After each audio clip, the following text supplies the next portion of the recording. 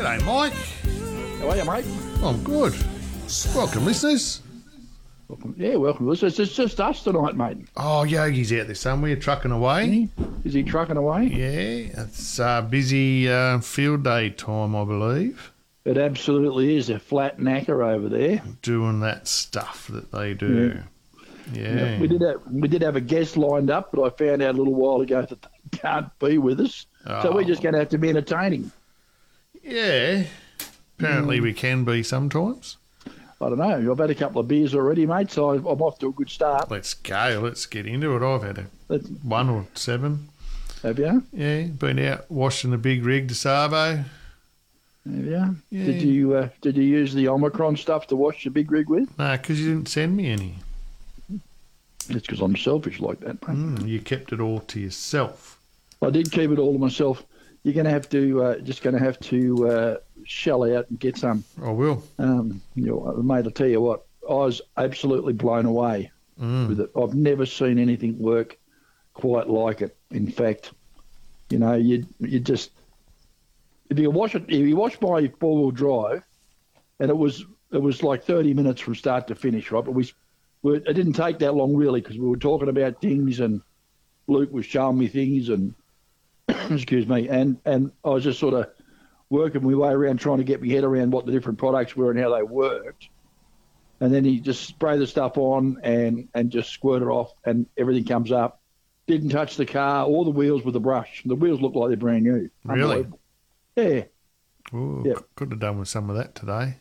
You probably could have. Yeah. But there's two sort of things. There's like a bug and tar remover thing that you can spray on, like a degreaser, right?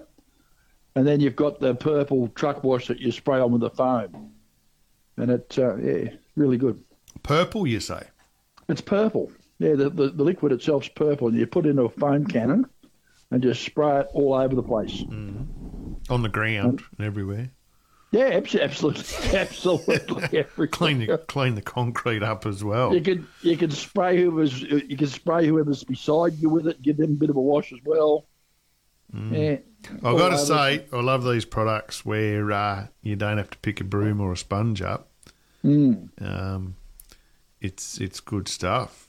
But I'm essentially lazy when it comes to washing trucks and things. Just with washing trucks, you say? Well, I'm essentially lazy, I suppose. I don't like to.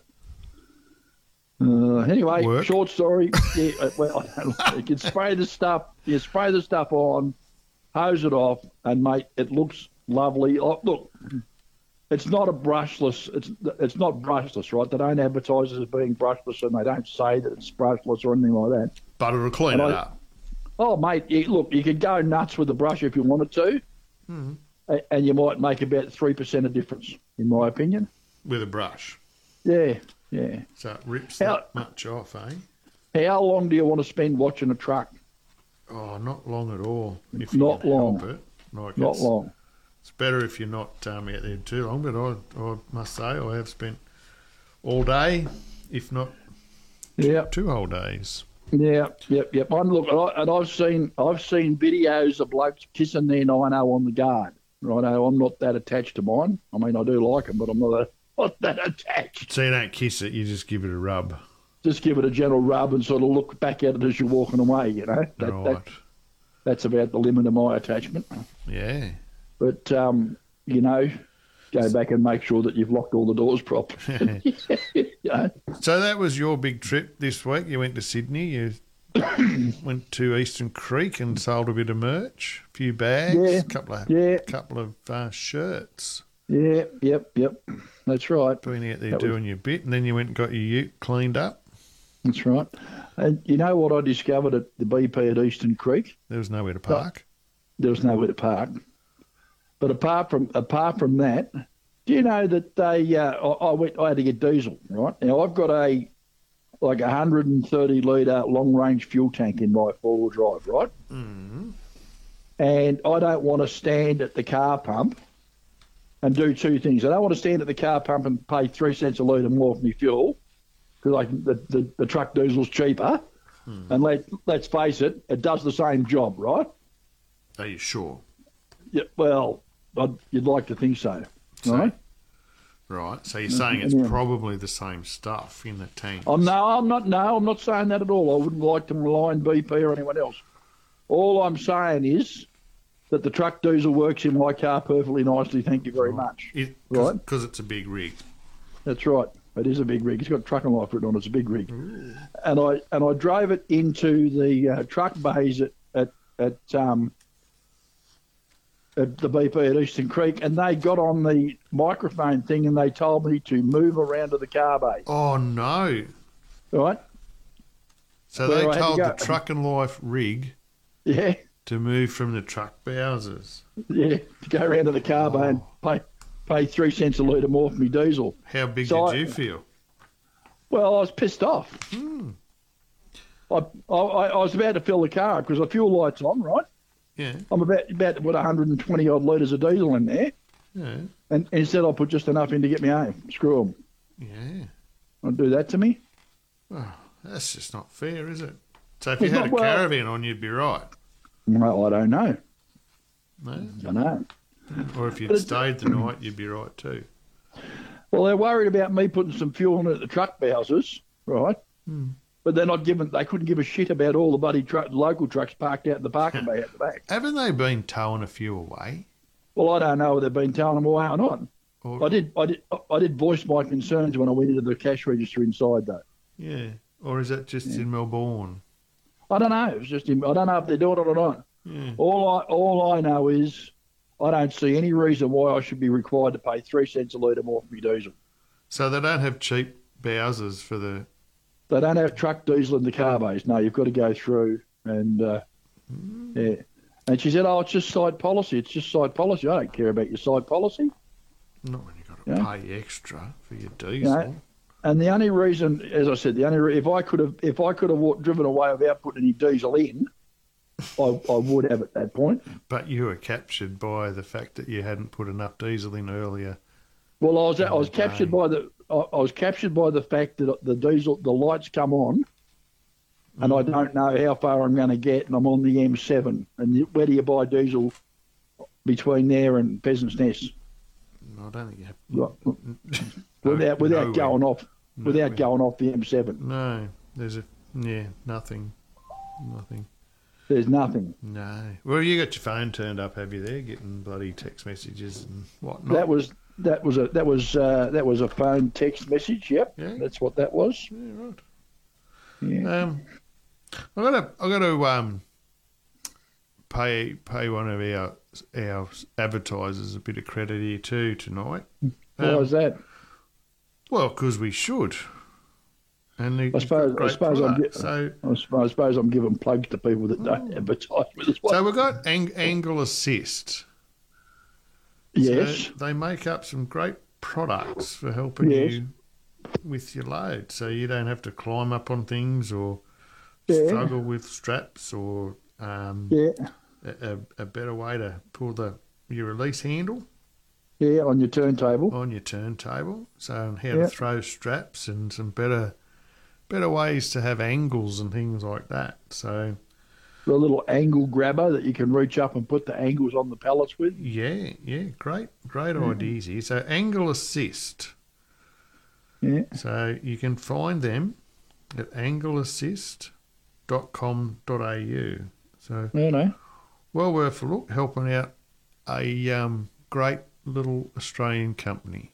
Yeah, a bit of Aussie business ingenuity. Yep. The old Angle Assist. So they've got some great products there. So everyone go along and have a look.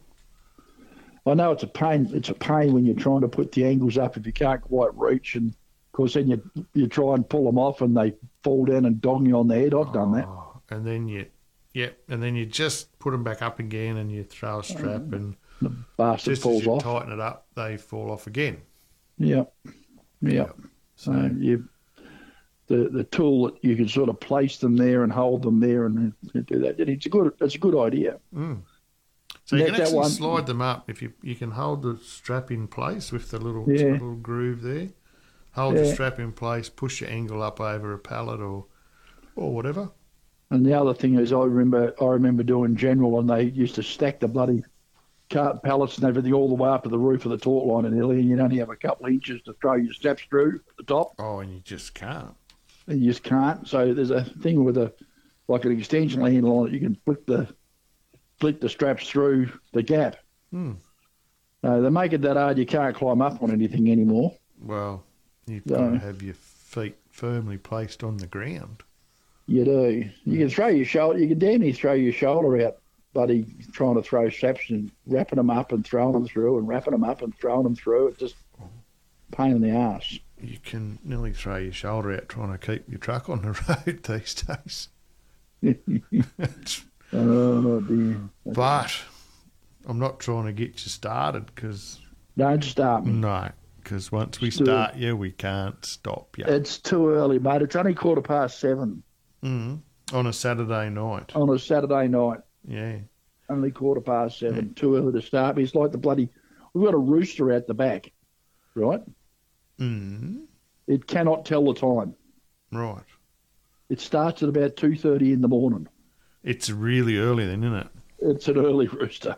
Yeah. And it goes all day, right? Really? It goes all day.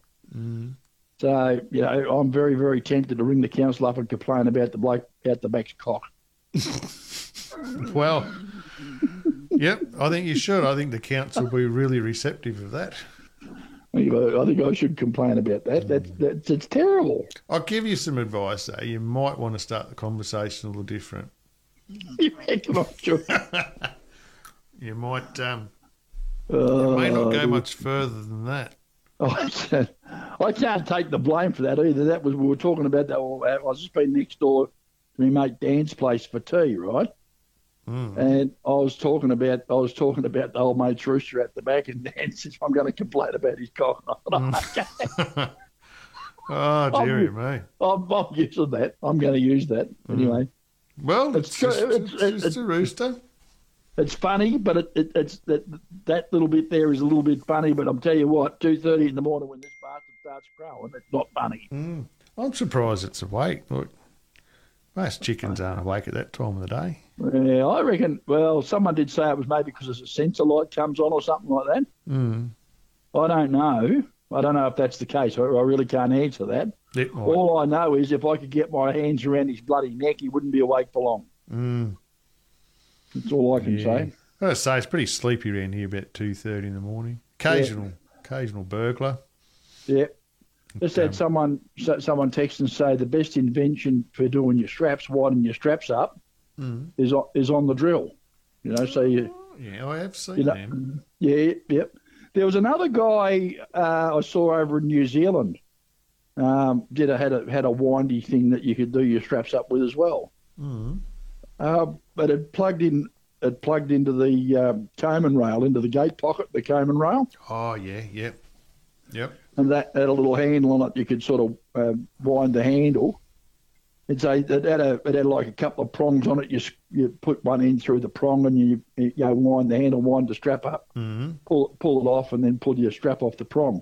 But the drill deal's pretty much the same too. If you get probably your cordless drill, and you get a bolt and then weld a little piece on the side of it, that'd be good for the livestock blokes, wouldn't it? Because they'd have to roll up a lot of straps after strapping down each cow. You idiots. That'd be fairly time consuming. I think you're unbelievable. I've never, something I've never done, cart stock. Yeah, is that because you don't like rolling up all the straps? Well, is that too? I don't like rolling up all the straps. Yeah. No, I don't. I can't understand how they can. How can you sleep, right? And then there's the monumental stench. Well, it's all right because it's at night time. If you're carting chickens, it'd be different because obviously they don't sleep. But if you got a few cows and a few sheep, they'll probably go to sleep. But best idea is to probably put them on early in the morning and get them off late at night. But I suppose I can't say I've done a lot of it. Not in the big rigs. I've done a few bit in rigids and occasionally a trailer job. But it's I don't know. I take my hat off to the blokes that do it. It's it can be a tough job. Sometimes they walk on quite nicely, and other times they don't. Yeah, well, I'm not a very happy camper when it comes to. I don't even like sleeping beside a stock crate. Mm-hmm. I can tell you a funny story about a stock crate, though. Yeah. I was going into Melbourne one day, and this was obviously before the Craigieburn bypass. That'll tell you how old it was. Mm. And there was a fellow driving along in front of me with the stock crate, and some of the cows were a little bit messy, to say want of a better description. Mm. And it was a beautiful summer morning, and there's a little bit of traffic, and this bright red Mercedes 500 SLE with a convertible with a white leather interior pulled up beside the back corner of the stock crate in front of me, and someone got wet. The back seat changed colour to a lovely shade of green, and I can't imagine he wasn't happy. Yeah. No, he was not happy at all. Yeah, but, look, I don't know. I think these days things are a little more contained, but yeah, well, there's nothing contained about that. Let me tell you. If there's an orifice parked in the right spot, things could probably get quite messy. But it's a tough job. Those guys do it tough. But couldn't pay me enough. We all have to eat. Well, we do. I do like a steak. But you couldn't pay me enough. Or a lamb chop. Or, they move them around the countryside, and we all like to wear our lovely slippers or, wear your leather boots or have a leather jacket or whatever. I'm not a big fan of the lamb chop personally. My old mate Sam Kekovich will be after me now. No, not a big fan of the lamb chop. I don't mind a roast leg or something like that. Yeah. But I do like pork steaks. Yeah, they're no good for you. I don't care. Nah, I like the lamb. But anyway, speaking of things that are no good for you. The weight loss challenge that we're going to do. Ooh, we've had some interesting messages on that too. About Have what we? We should call it. Lighten your load was a suggestion I got. Yeah. The lighten your load program or something like that. I don't know. We'll have to announce something early next week about what we're going to call it, how you sign up. But had a bit of interest. Yeah. And it's good to see a few people want to be involved to actually, do something to change their health. Well, I took a photo of myself in the mirror in the bathroom, like a frontal and a profile. Mm. And then I got on the scales in the bathroom. Yeah. And they said, "Get off, you fat bastard." Yeah, so you took all the vital measurements. I did. Yeah. And I am gobsmacked by how much I weigh. I'm a little bit heavier than I thought I was. Right. To put it that way. Okay, so you got to be careful on the steer then, is that what you're saying? Well, mate, I tell you what, I could go over on the steer quite easily. Yeah. Yeah. Ooh. Yep. Yeah, and you can't really get any concessions for it either these days. No, I reckon I need to have a bit of a chat to someone and see if I can pay the fees with and have some bloody some road friendly suspension, and maybe I'll get an extra half a ton. I'll be right, No, you can't go doing that. You'll just start wrecking all the bridges and stuff. Oh no, we can't have that. Seriously, mate. Last time I weighed myself, I was early in January before I hurt my shoulder, and I sort of on a little bit of a weight loss kick, and I thought I was quite happy. I'd lost a few kilos. I was down to about 145 kilos. Mm. I got on the scales the day before yesterday, 158.3. Right. 158.3. So you haven't been on a weight loss program, though, have you? No. But it's very easy to do, like hard to exercise when you're incapacitated a little. I spent probably the best part of 4 months with my knee wrecked and wearing the leg brace and all that sort of thing. And struggling around, sitting on my fat ass. Obviously, I didn't eat, didn't change my diet at all. I continued to consume all the bickies and the beers and all the things that I normally consume. Right, so you're saying now that may not have been a good idea. Probably not. Probably not. It is. I know that it's a hard thing to get out of, though, when you're particularly not able to exercise or whatever, and you're sitting around, and your life's been disrupted a bit too by not being able to go to work or whatever, and because of a change in your patterns of behaviour, you, particularly in these circumstances, you'll comfort eat, I suppose. I'm a big comfort eater. I'm a huge comfort eater. I love food. I do. Oh, who wouldn't? It's good stuff, and we've managed to make stuff that's irresistible and addictive. And Rose is an excellent cook. And I've been on a pretty good paddock. So you know those fat lambs you're talking about. I'm one of those. Walk around the paddock grazing on a bit of grass. That's right. No, I haven't been grazing on clover. I've been grazing on pork steaks and pork bellies and crackling and baked potatoes and all that sort of stuff. Have you found out that you can have an air fryer and do a lot of stuff that's very, very tasty? I've done that. We're on the air fryer thing now. And I just had a bloke hang on, someone else is texting me now. What else is going on here? Oh, too much for you. Some companies won't employ you if you're over 130 kilograms, as the seats aren't rated above that. Yeah, right. Okay. That's news to me. Well, it's a lot of weight to add to your Triton too, isn't it? It is. That's why I've got the uprated suspension. Yeah. I've definitely got an uprated suspension in mine. Yeah. But the thing about it too is striving to actually live a healthier lifestyle and be a little fitter, and we're all guilty of indulgence in our food. Yeah. But it does hamper how we live our lives. It's not good. Yeah. But anyway, I don't know. I'm going to have to do something about it.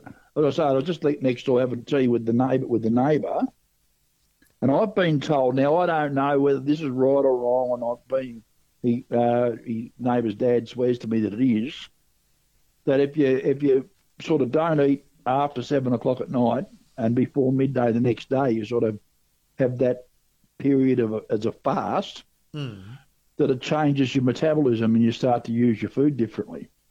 I believe that's fairly true. Do you? Yeah, not a dietitian, but... I'm not a dietitian either. I think one of the biggest things you have to remember is that everybody reacts differently to different diets and needs and, food allergies, the way that, your body does handle certain things. So... Sometimes it's a lot of process of elimination for what doesn't work for you. No, I know what doesn't work for me. Those bloody shake things don't work for me. I've had 2 goes at those. So it doesn't work for you because you don't like them? I hate them. But did it work or not? No. No, because you didn't like them? No, I don't like the taste of them. I don't like the texture of them. I don't like the... But if that's the case, then you don't do it, I know people that go on a full sort of carnivore diet, and that works for them. Other people that go on a lean chicken or lean pork diet with green leafy vegetables, and as much as that you can eat, but others that can have a reaction with all the green leafy vegetables. Not many, but But, yeah, I was got a message. Fasting is very good. It trains your body to actually start, particularly in weight loss, to use your stored energy. Much more pleasant way of saying you're fat, isn't it? Yeah, well, stored energy. So you'd be like a big battery, mate. Yeah, I could probably power half a dozen bodies. Well, it's actually quite simple maths in most cases on calories in, calories out. But if you don't show your body that it's time to burn fat, it won't. It'll keep relying off whatever you're shoving in your gob. I don't know. Maybe. I don't know. I don't know enough about it. I really don't. Don't eat, maybe. Maybe. No, that's very poor advice. Very poor advice. You don't do that. I spoke to the doctor about it the other day. I went to the doctor and I got signed off to go back and do the trial of normal duties. And I did mention to him that I was sort of going to go and do this weight loss challenge. And he said to me, "Don't eat anything fatty." Don't eat anything fatty? Yeah, don't eat anything fatty. And I said, so no, like lean meat and everything. He said, "No, don't eat anything fatty." Yeah, right. A joke. That was a joke. That's a joke. You didn't get it, did you? I did, because he's calling you fatty. No, he wasn't. I wouldn't say that about my doctor. No, my doctor wouldn't do that. They say ice baths are good for you as well.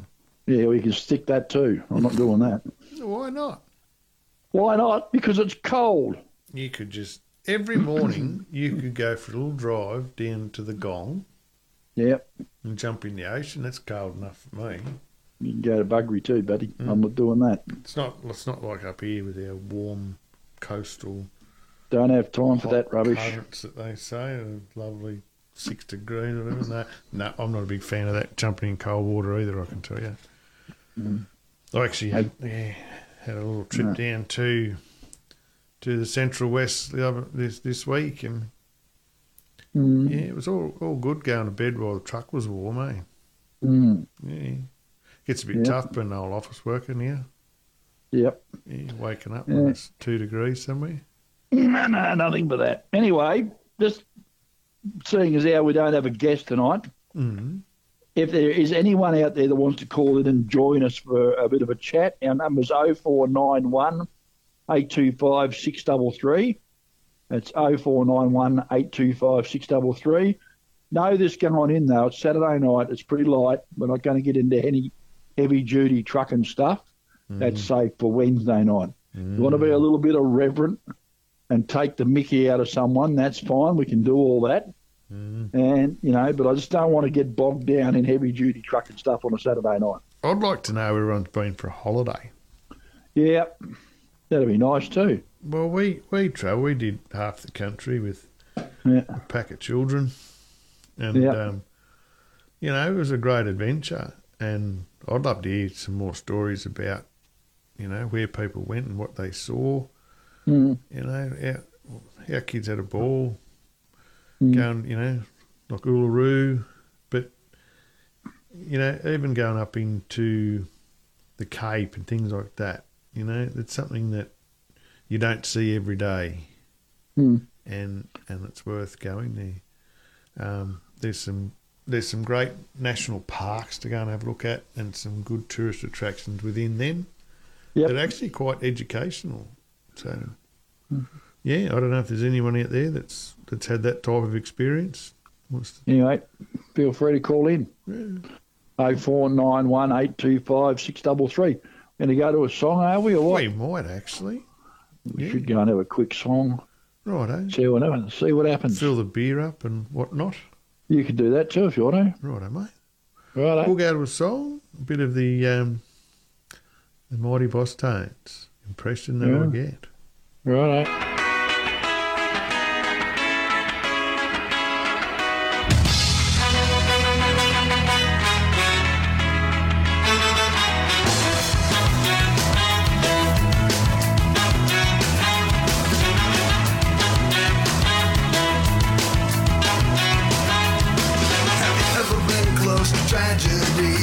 Close to folks who have you ever felt the pain so powerful, so heavy? collapse. No, well, I never had to knock on wood, but I know someone who has, which makes me wonder if I could. It makes me wonder if I never had to knock on wood, and I'm glad I haven't yet, because I'm sure it isn't good. That's the impression that I get.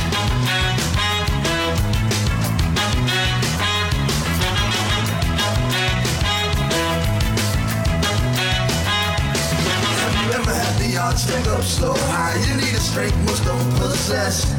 Or has it ever come down to do or die? You got to rise above the rest.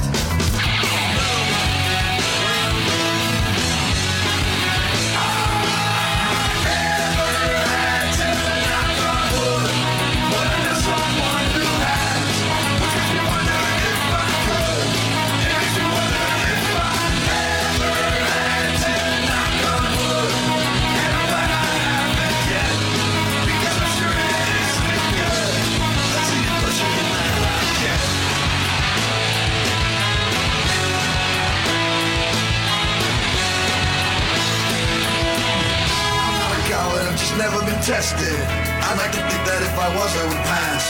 Look at the tested and get there before the grace go on. Might be a coward, I'm a fool, but I must find out. Never had to knock on wood, but I know someone who has, which makes me wonder if I could. It makes me wonder if I never had to knock on wood, and I'm glad I haven't yet, because I'm sure it isn't good. That's the impression that I get.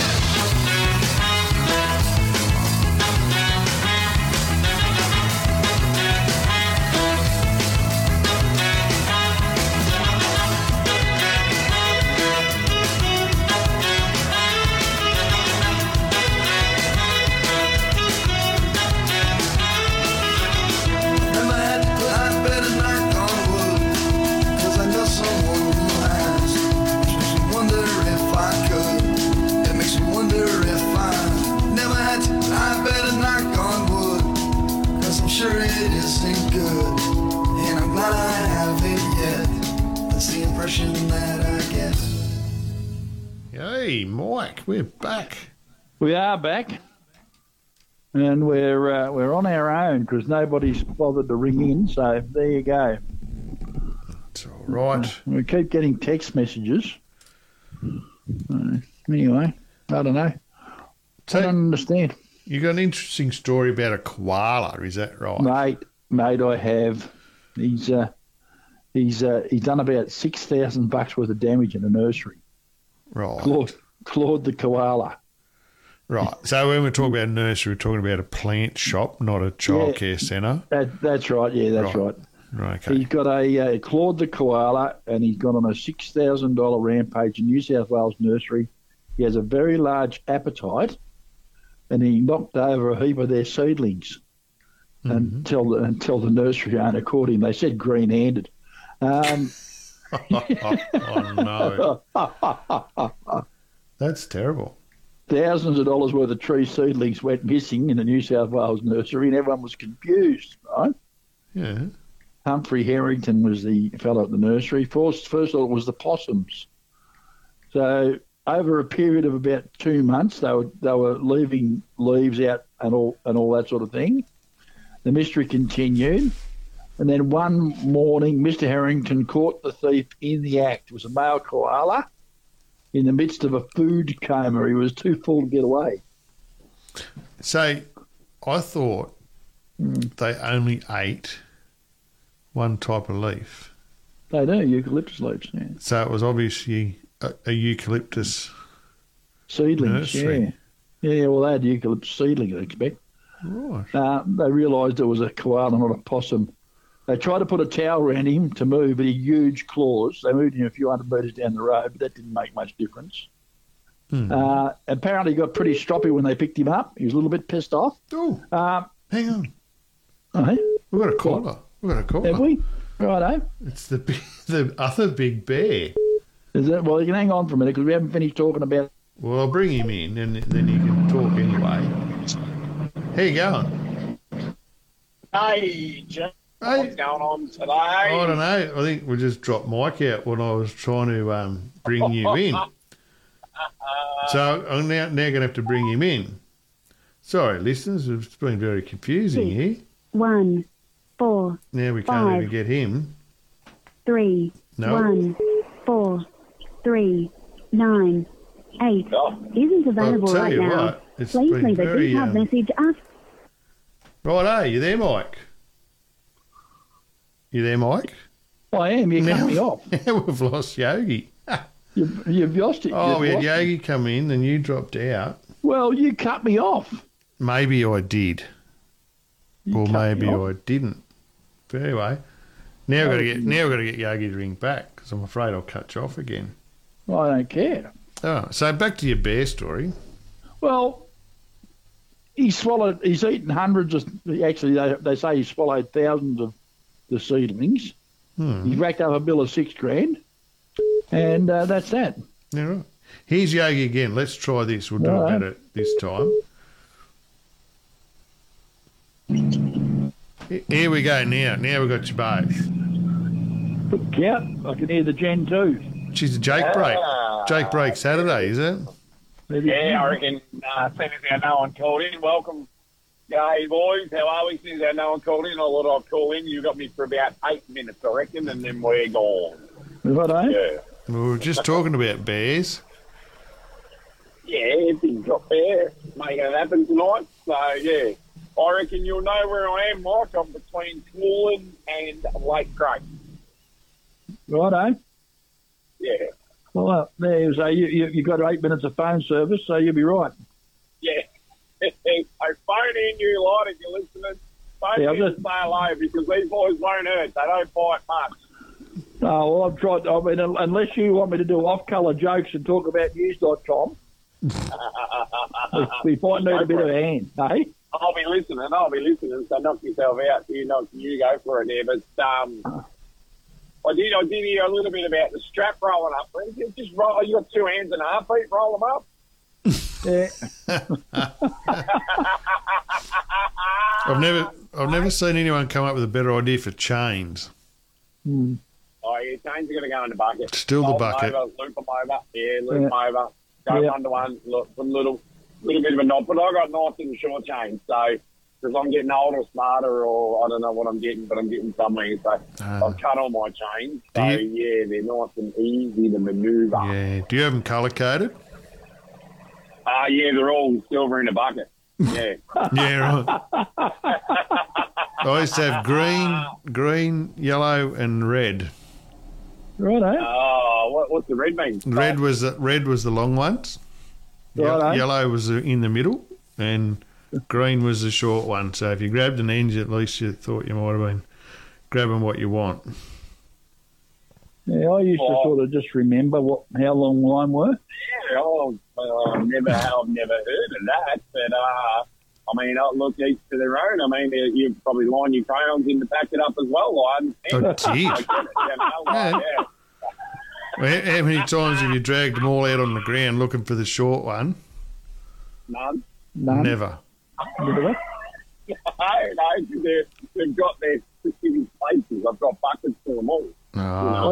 I used to use the 5 litre oil containers and just cut the top off and keep the handle, Yeah. And just put them in feed them into that. Yeah. Well, see, I use little chains for little machines and big chains for big machines, and I've got really, really big chains for really, really big machines. Mm. 13 mil, which I'm going to rip out tomorrow. I've got a 25-ton machine tomorrow, so we'll be pulling some big chains out tomorrow and making it all work. Mm. Yeah. Try and get home for Father's Day tomorrow, gentlemen. That is my plan. To be home? Plan? Yeah, so push on tonight, load in the morning, do another rundown for the field days and then home, and then maybe load tomorrow afternoon, but if not, be home tomorrow night for Father's Day.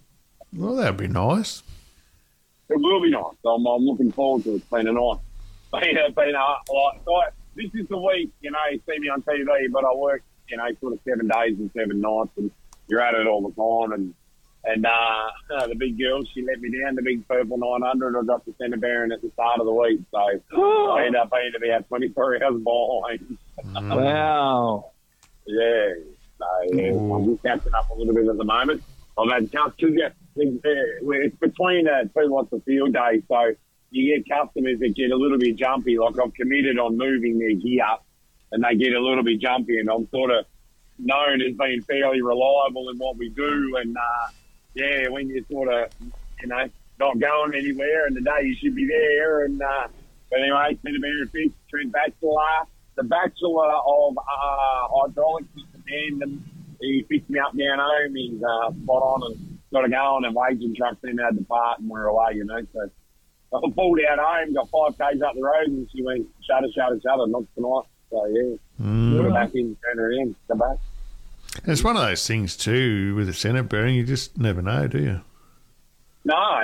Well, luckily enough, I did going over a bit of a rise of a hill and got a good mate, good cattle farmer mate of mine's driveway was there, and I sort of pulled over and could smell rubber and had a look around and seen what I was looking at with the torch, and all that bit of rubber around that Centre Baron doesn't look too flash, and so I just hit the brakes and hit the maxis and rolled into his front driveway.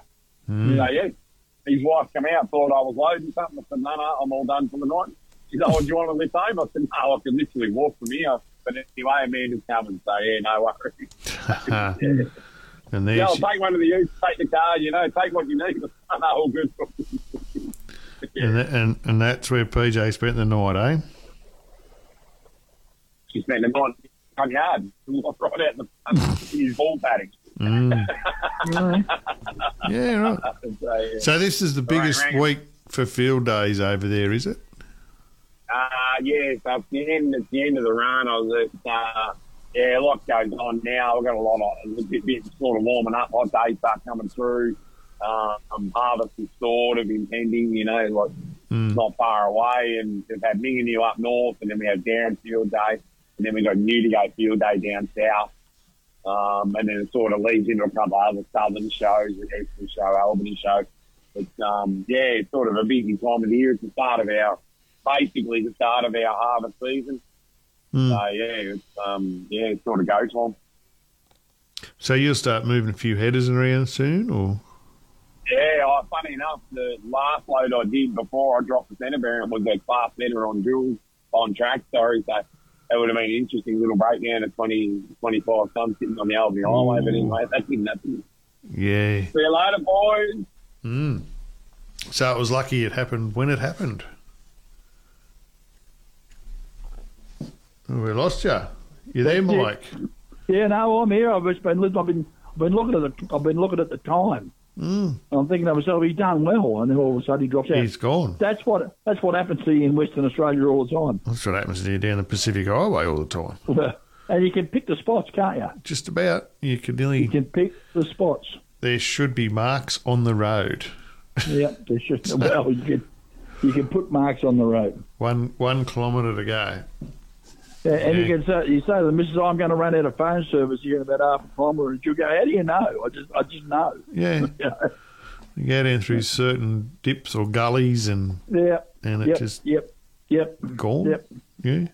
You can even lose phone service on the M7 at the top of the hill there at Elizabeth Drive. Yeah. Let's get someone caller here, mate. We'll bring him in.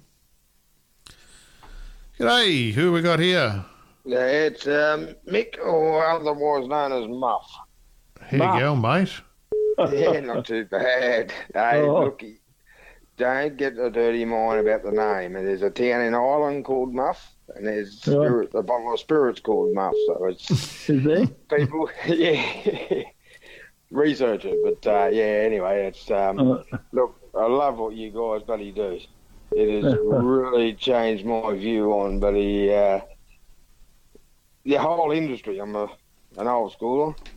Yeah. 54. Met you guys in casino. But, yeah. Did you meet me too? Mike. I met Mike. Yeah, that's me. Yeah. Met you. So was it early in the morning or late at night? No. It was because I couldn't bring my truck down. getting in late to Brisbane, so I had to jump on the bike and ride down. But I got accommodation in Buddy Casino because the in-laws live there.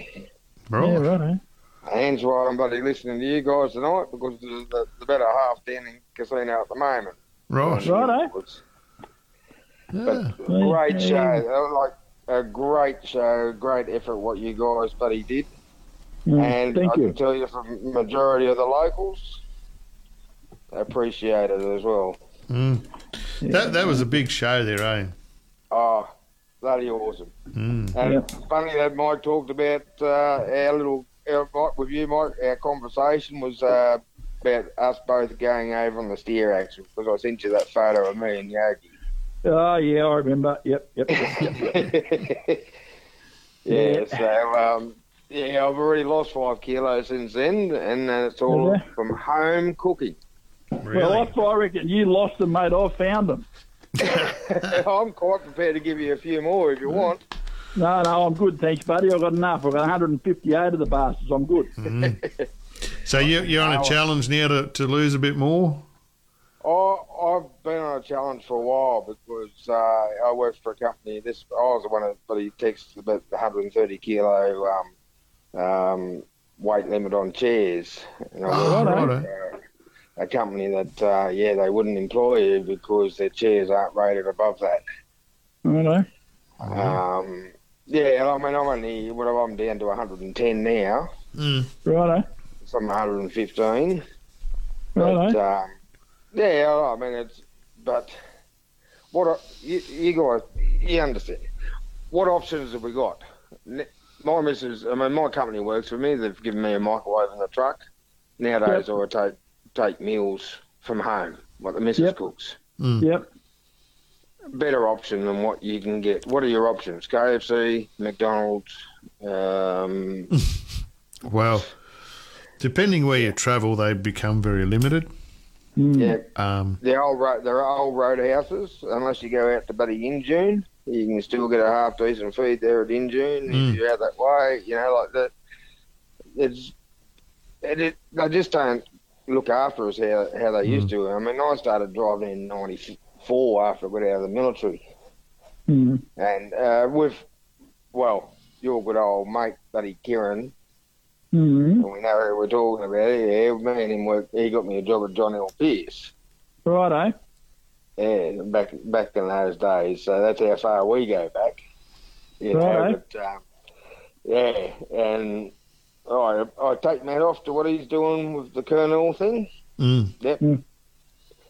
But I talk to him regularly, and I said, well, that's a start. But geez, we need to look at the rest of the industry as well. Kieran just rings me up to stir me up about driving a DAF. That's what he does.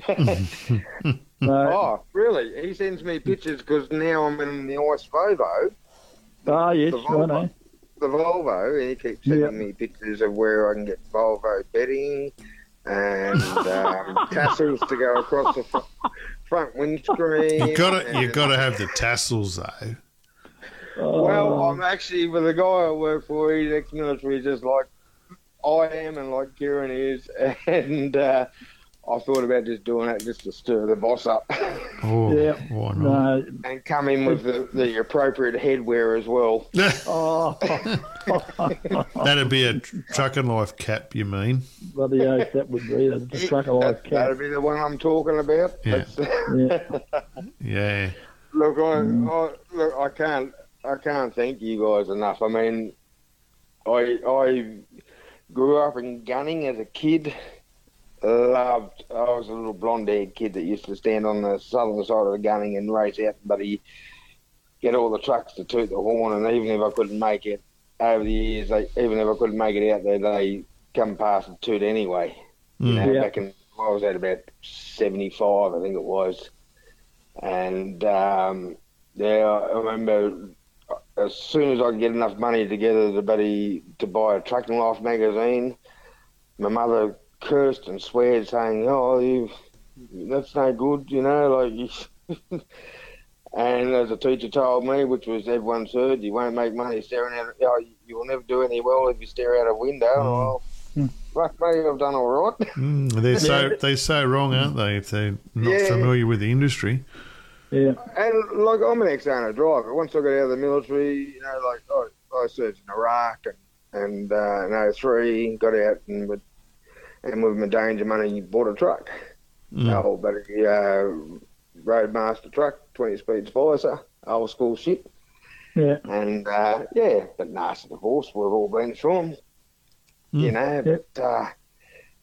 I really was losing interest in the industry and until the likes of you and Copy Southbound and Bruce, really fired me back up again. Yep. And that's why I joined the National Road Freighters. Because it's a great industry. Yeah. We certainly do have our moments. Oh, look, we are our own worst enemies. Right. We don't. Yeah. I mean, originally I've been driving B-doubles since when they first come. 97, I think. I got my B-double licence. I had to go do my 5 questions on top of my HC. And then the boss said, "There's your new truck," and I went, "Fuck." There you go. There's your new combination. Yeah, self-taught, but he asked a lot of questions, as we did back in those days. He asked a lot of the old generation, what am I doing wrong, And they won't tell you, and it's still the same today. Nobody will give you advice unless you ask. And, So you're not an owner-driver now? No. I lost my truck and all that, as I call through the flood. Yep. The nasty divorce. I've looked at going back, but look, they've changed the goalposts too much for my liking. But you still enjoy the industry, though. I am growing to enjoy it again. Believe it. Yeah, like I was ready to give it all away. And I'm an interstater now. I'm back doing interstate for a great company. Yeah. No, they don't pay the best dollars as many people have told me, but I say I have the best conditions. Yeah. And to me, that's a monetary value in itself. Yeah. And it's great to chase the top dollar. I'm going back to, I'm earning the same money now as I used to in 96 when I started off with double R, where everything was fast. Fast women, fast trucks, fast cars, fucking fast food, everything was fast. And I'm taking home, $1,900 a week back in those days, but you never saw home. I'm home every weekend. So they're looking after you. Yeah, and that's the monetary value in itself. That's what people have got to realise. It's good to earn the big coin, but you've got to live a life as well. And But like I said, I mean, you guys are doing a great job, and the only reason I'm on the phone tonight because there's a missus away in casino, and I thought, what am I going to do tonight? Listen to the lads. I think the lads are up to. Yeah, we're just sitting around doing our bit. We are. So we try to lighten the conversation sometimes about truck driving to just come back to like being on the road and how's with a bit of being looked after by your employer. Do you get to have a bit of time off and travel? Like, is that an interest of yours? Look, my boss, I used to drive triples out Western Queensland, and I had a mate of mine, real good mate, a Scottish mate of mine. His wife died, and they said, if you need to, we'll send you up to Mackay, and on the way home you can just drop in and spend a few days with him. And I mean, what company does that where they're prepared to let your driver pull into a town which is close to. Wasn't far off the route, but then have a truck sit up for 3 days. Mm. Yeah, not many. No, like I cracked 2 teeth about a month ago, and I said, and I'm always, I don't know, ex-military. You always want to get the job done. You want to, do it efficiently. And I said, just give me the day off, and I'll get these teeth sorted, and I'll be good to go tomorrow. Mm. No, have 2 days off. So if you had a choice of holiday destination, where would it be? Oh, look, Seminyak, Bali, back to Bali. That's where I proposed to my missus. Oh, righto. Yeah. So you can't drive there from here. Oh, okay, yeah. So I've got to drive. I love either 1770. Oh, yeah. Or what's the Woodgate? Woodgate is actually. I'd say Woodgate. I'd go to Woodgate. Okay, Woodgate. Enlighten me there, Woodgate. I'm not. It's not far. It's in between 1770 and Bundaberg. Righto. Yeah. It's just heaven. There's the pub. They've done it all up. The good feed. They've now put in caravan parking, and there is self-contained parking, but it's just not far from Childers. Oh yeah, yeah. Yeah. Mm. Yeah, so that'll be my slice of heaven. Mm. Mm. It's amazing when you drive up and down the coast and you go past places and you don't, as a truck driver, you don't get to go there. We travelled around in a caravan and there's places, and I'm just trying to find this on a map of a place we went to, and Clairview. Yeah. Oh yeah. Yep. And you drove past it all the time, and you look at the ocean, and you see the caravanners and that there, and you think, geez, I'd love to go there.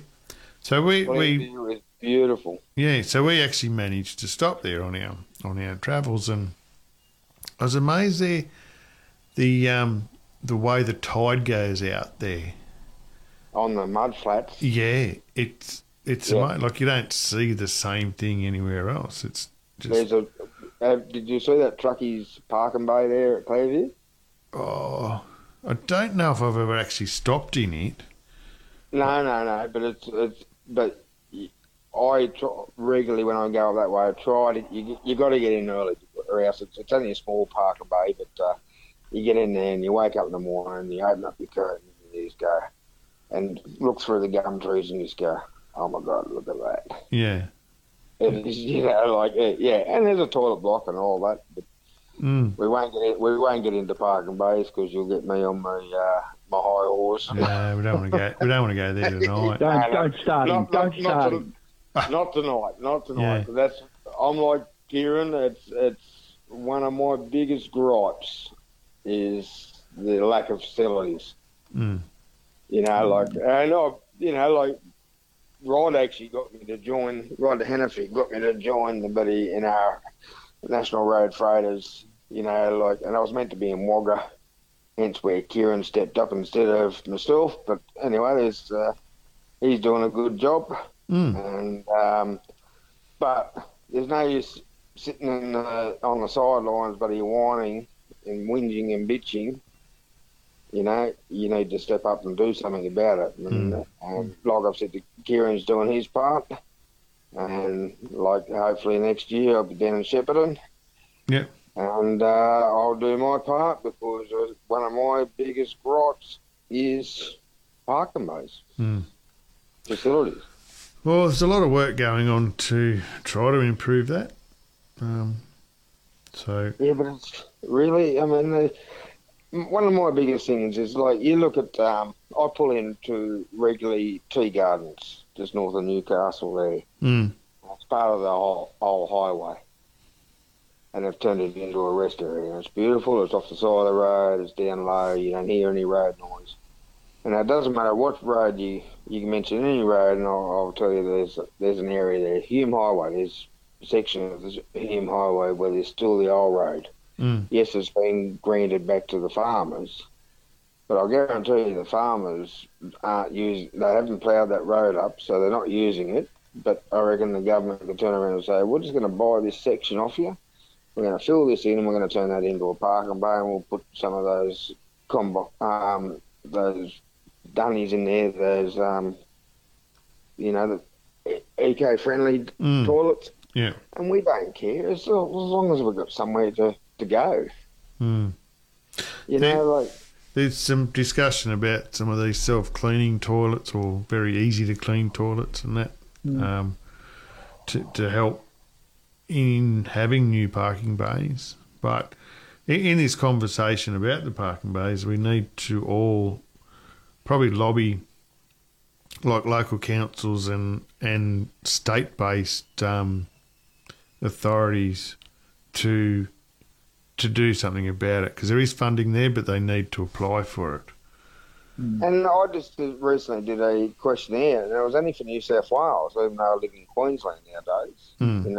But I travel into New South Wales, and they were doing a questionnaire, and I put in my submissions saying that you need more pull-off areas, just on the side of the road. And there's enough there, but there could be more. And then I said every 2 to 2.5 hours you need a decent parking bay.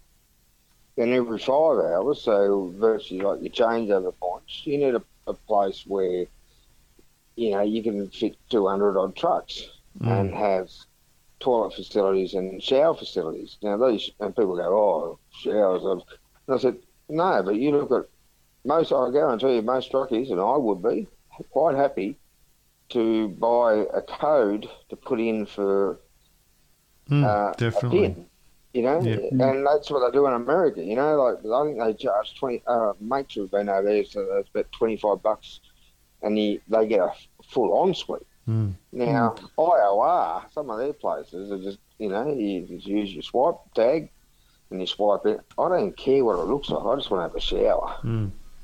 Yeah. But that's like the Avdata system for truck washers and that, and they've got facilities there to shower and toilets.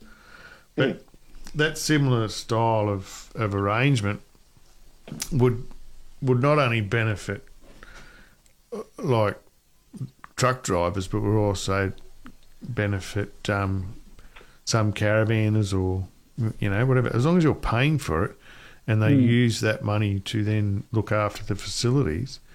What's it going to do to the community? But the community, you're going to have people employed in that local community to go clean or check, and and that's look. We all know what some truck drivers are like. They'll whine about reaching into their wallet, but that's horses for courses. But I mean, at the end of the day, majority of us want to have facilities, and we're deprived of facilities. Yeah, but if you find a way to bring more people into a community, they'll all shop there. Like probably more so, like it's got more benefits for other travellers that might go back into town and do a bit of shopping there as well. So they're all out there. They can put in for funding. So yeah, but I mean, as you know yourself, most people are oblivious to. I mean, I've had Kieran say, once you get on the bandwagon, I said, well, shit, I'm an interstate truck driver, and that's no excuse because when you look at what Rod does, but I'm looking at stepping up to the plate because I've said to Kieran, I said it's going to be my passion in the next, but I actually said to Rod before he got me to join National Road Photos is, what can I do to make a change to this industry? Because I said I'm just about done.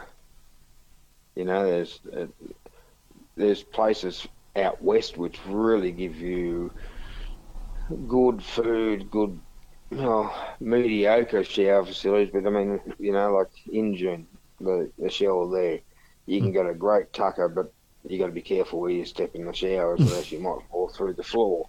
Yeah, but you can have a shower. Well, Rusty's used to be like that. Yeah, Rusty's in the ass. Yeah, wasn't it? No, Rusty's on the way into Brisbane, Plainland. Sorry.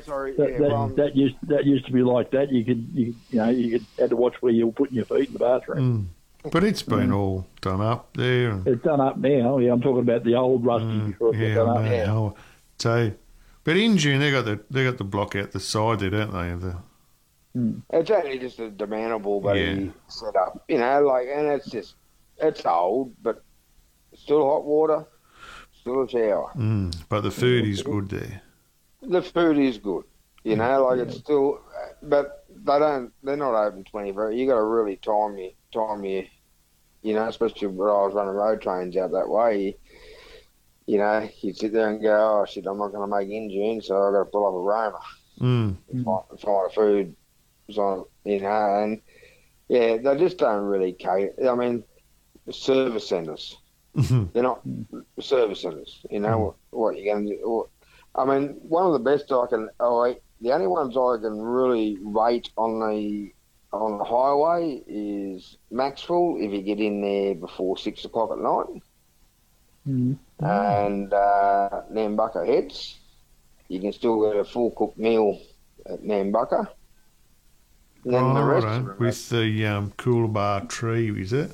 Yeah, but they do a full cooked meal. You can get in there in the morning and have poached eggs, you can get a meal, a sit down meal. But you look at Port Mac, it's just takeaway. Unless I'm not giving what's that mob, the green mob? They do a Oliver's, yeah. But not all of us are looking at that type of food. Maybe some of us should for our weight. Yeah. But I've got to the point now that my missus just freezes leftovers, and I take them nowadays and put them in the microwave. Very, very small serves. It's just enough to keep the tapeworm happy, and it's changed in 35 odd years. I mean, it used to be good where you could pull up anywhere, and I've met some really good mates over the years from roadhouses, and we're still good mates. And Black Mountain, where a mate of mine used to say, "Oh, you used to always sit there always wanted that seat next to the fireplace." I think because it was fucking cold.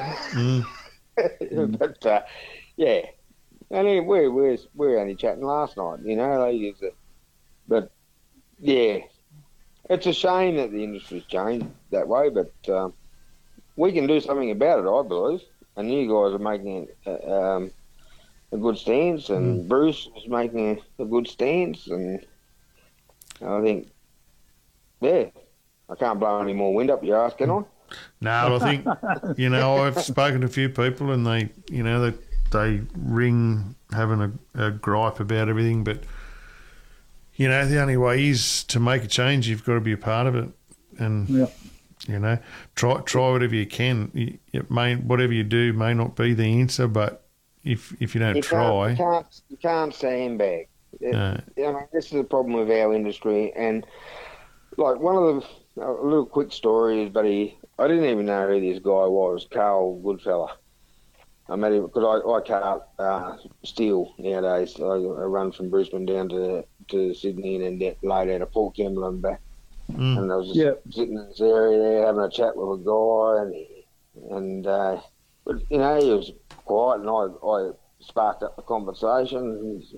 He never mentioned anything about what he's done and all that, but we're talking about old trucks, and I said, I had my own truck. I had a bar 20 speeds by somebody, He goes, so the old gear? And he said, here's my truck, 1976, KTA 450, and I thought he was doing it up.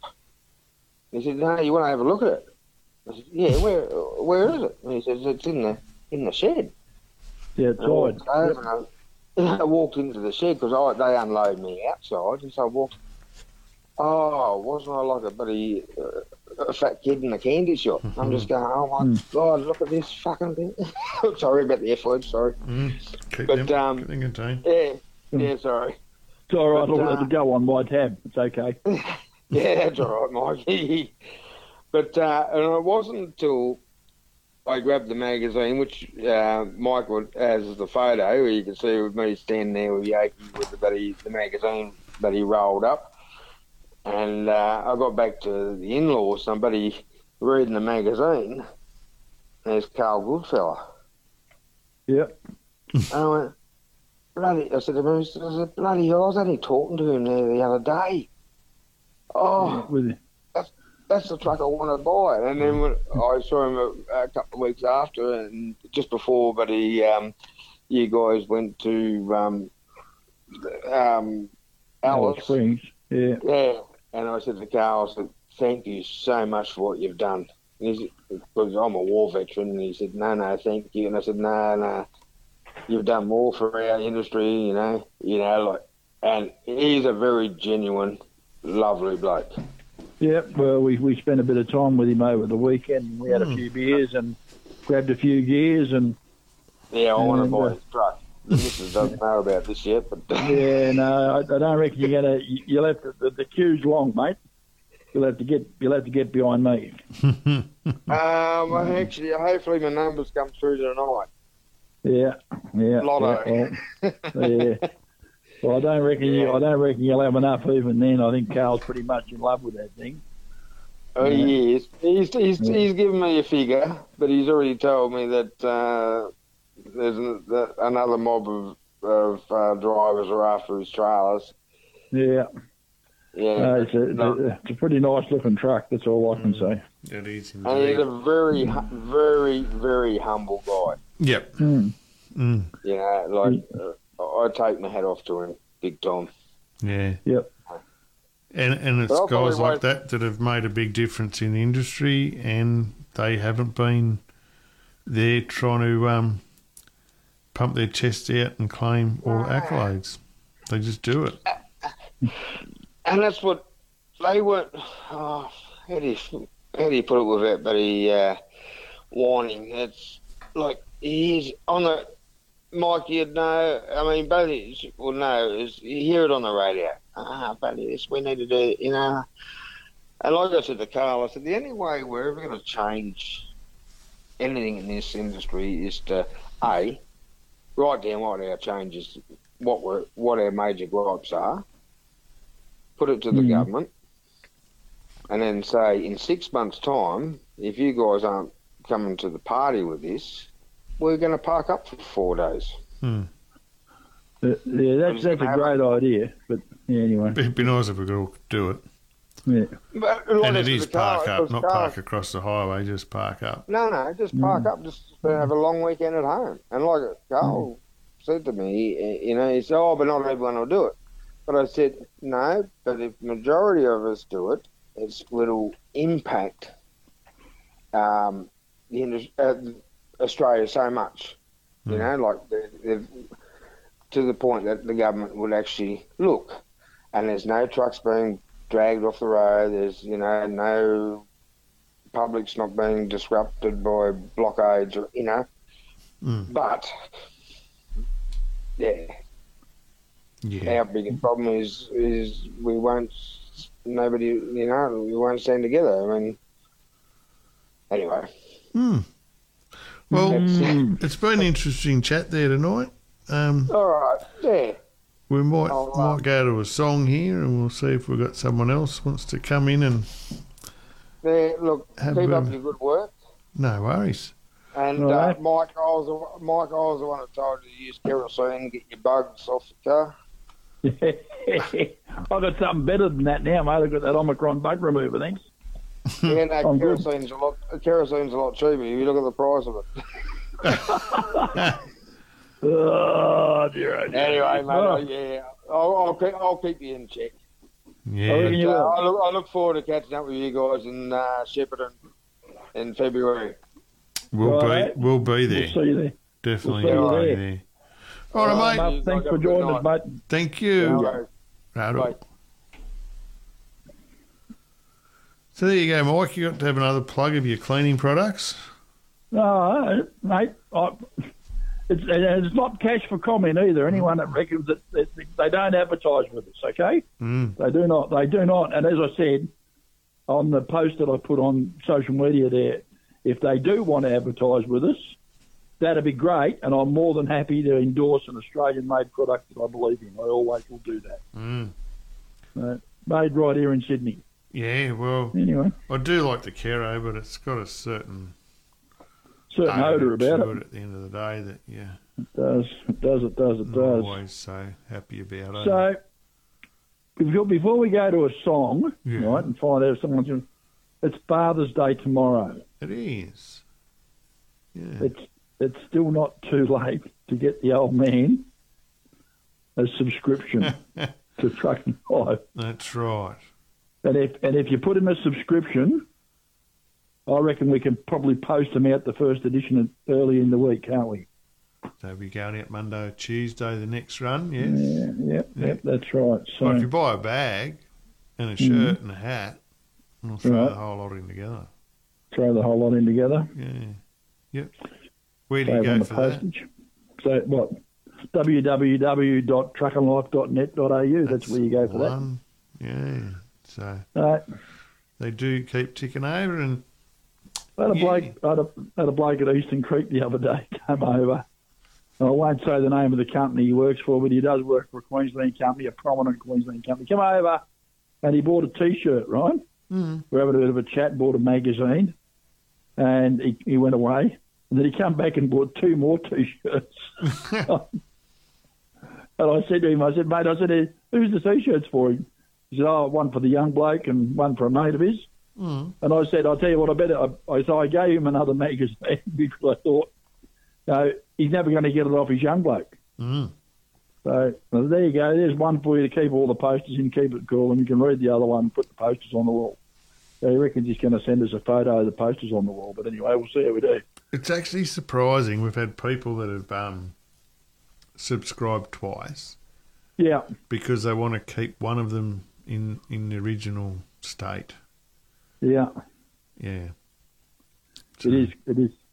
Have you seen the amount of kids that have been coming in with pictures of holding the magazine and the posters? Going to Book Week. Yeah, kids going to Book Week with dressed the as Yogi. Magazine. Yeah. And you know what else I saw today on social media that blew me away? No. Someone has framed Mr. Scotty's 601, the burgundy one, the rig of the month for October. So they've framed the picture and they've built a model of the truck. You're joking. No, and it's on the Australian truck models page on Facebook. Yeah, right. I couldn't believe it. So I said to him, why don't you send me some high-res images of that? And I'll put it in the models page. Yeah. But it's quite surprising to me.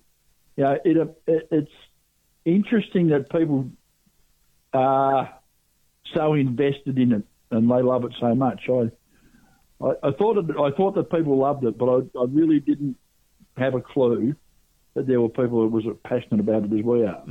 So, yeah. Anyway, it's become quite a project in that point. Like just the stuff that comes through from social media, the questions about what's this and what's that, and I never realised so many people followed it. And the people that cannot believe it's back. Yeah. Some that didn't even know it went away. Yeah. It's like, what do you mean it's back? What do you mean it's back? It's been around for 6 years, But it's I'm not sure how their excitement was, considering they didn't get it for 6 years. Yeah. But in saying that, it's certainly been a project that I didn't believe would be as successful as it is. Yeah.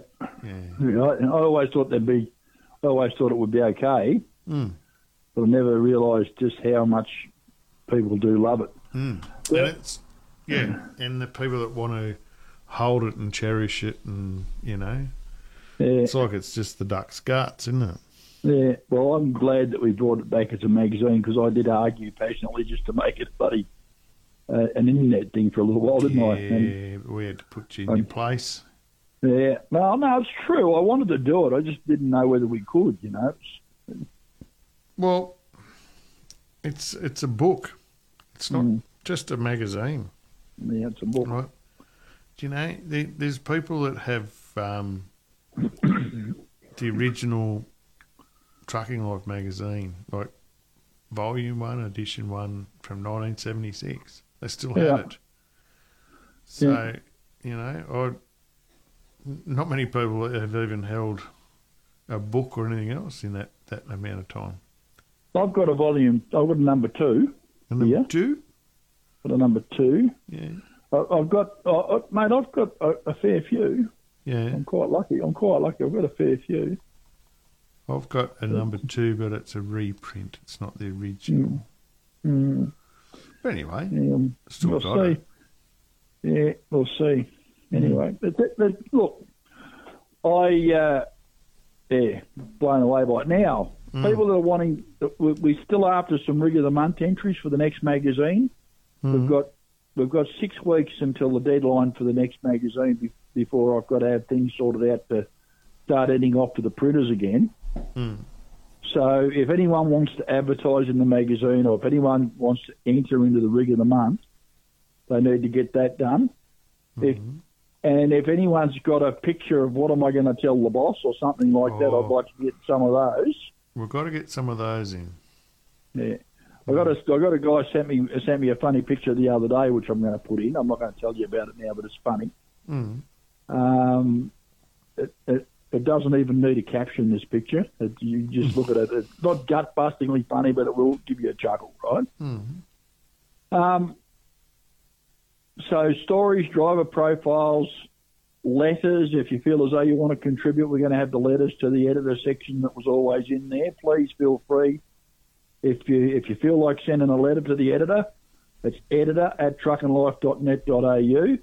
More than happy to print them, as long as they're not, libelous or anything like that. We'll print in. Do they have to start with Dear Sir? No, it doesn't have to start with Dear Sir. Just Dear Ed. It can start with that. It can do whatever it likes. I don't mind how it starts. It can be Hey You, as long as it's not Hey You effing mug or something like that. Because it could be. You could do that, I suppose. Could be. But no, interested to know. If you've got an opinion about something, please, by all means, feel free to share it. So editor@truckandlife.net.au will get me. The online store's open. I think we've said that, haven't we? We have. Selling stuff. We're a bit light on for caps because we've sold it. We sold a few more caps than we thought we were going to. So we've got another order in for the caps. Yeah. Shirts, bags. Yeah, T-shirts and next journey bags. Yeah. And of course the magazines. Yeah. So I think when we go over to the next issue of the magazine, what we've got left of issue 1, we're going to sell via the online store as well, aren't we? Yeah, as a single magazine. But as a single magazine, don't know if we're going to have too many of those, Mike. Yeah. Oh, well, we'll see how we do. Yeah, but we'll be holding on to a few. I believe the Mortlake Roadhouse is sold out. I'm not sure whether they, because we've got a few. We're having a bit of a talk with a few of the Roadhouse crowds about maybe putting a few magazines in the Roadhouses, but they're not absolutely not going to be in the newsagents. I'm not doing it, and the reason why we're not doing it is because the cost of the returns. So if they order 15 or 20 magazines and then they return 5, they do that and we've made exactly nothing out of them. And if we can't do that, it's not a very viable business model. We need to we want to have the magazine, and that means the magazine's got to be profitable. And if we go around putting magazines in all the news agents around the place and they send back a third of them, that means we're not profitable. That's why it fell over in the first place. It's also the reason why they fill it up with ads. That's right. And so, we're going to have some ads. We want to have enough ads to pay for the production of the magazine, but we don't want to fill it up with ads the way it used to be. So, we need to have good listeners who are supporting us. That's right. And that's just the way it's got to be. Got to be able to buy a bottle of honey whiskey at the end of it.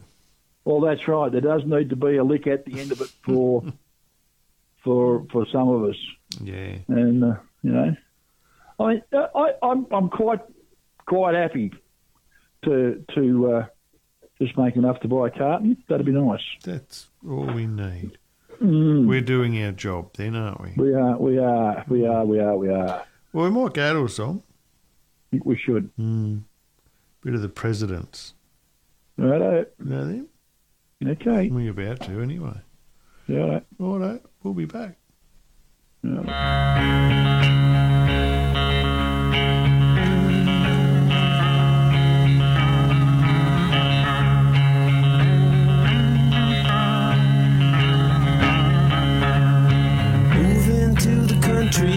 gonna eat a lot of peaches. I'm moving to the country. I'm gonna eat me a lot of peaches. I'm moving to the country. I'm gonna eat a lot of peaches. I'm moving to the country. I'm gonna eat a lot of peaches. Peaches come from a can. They were put there by a man in a factory downtown. If I had my little way, I'd eat peaches every day. Sun soaking bulges in the shade. Moving to the country, gonna eat a lot of peaches. Moving to the country, gonna eat a lot of peaches. Moving to the country, gonna eat a lot of peaches. Moving to the country, gonna eat a lot of peaches. Took a little nap with a little salt twist. Squeezed your rotten peach in my fist. And dreamed about you, a woman. I put my finger down inside. Make a little room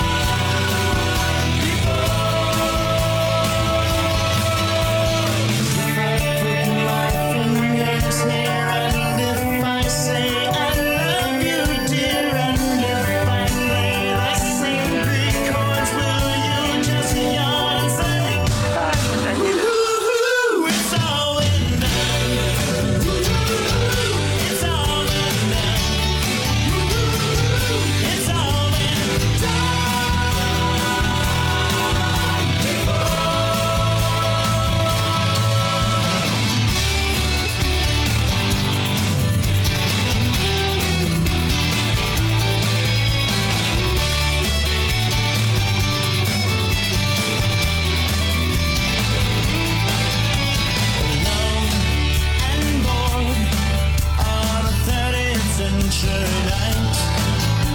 But I see you on the priceless right. Will I cry? Will I smile as we run down the aisle? It's all been done. It's all been done. It's all been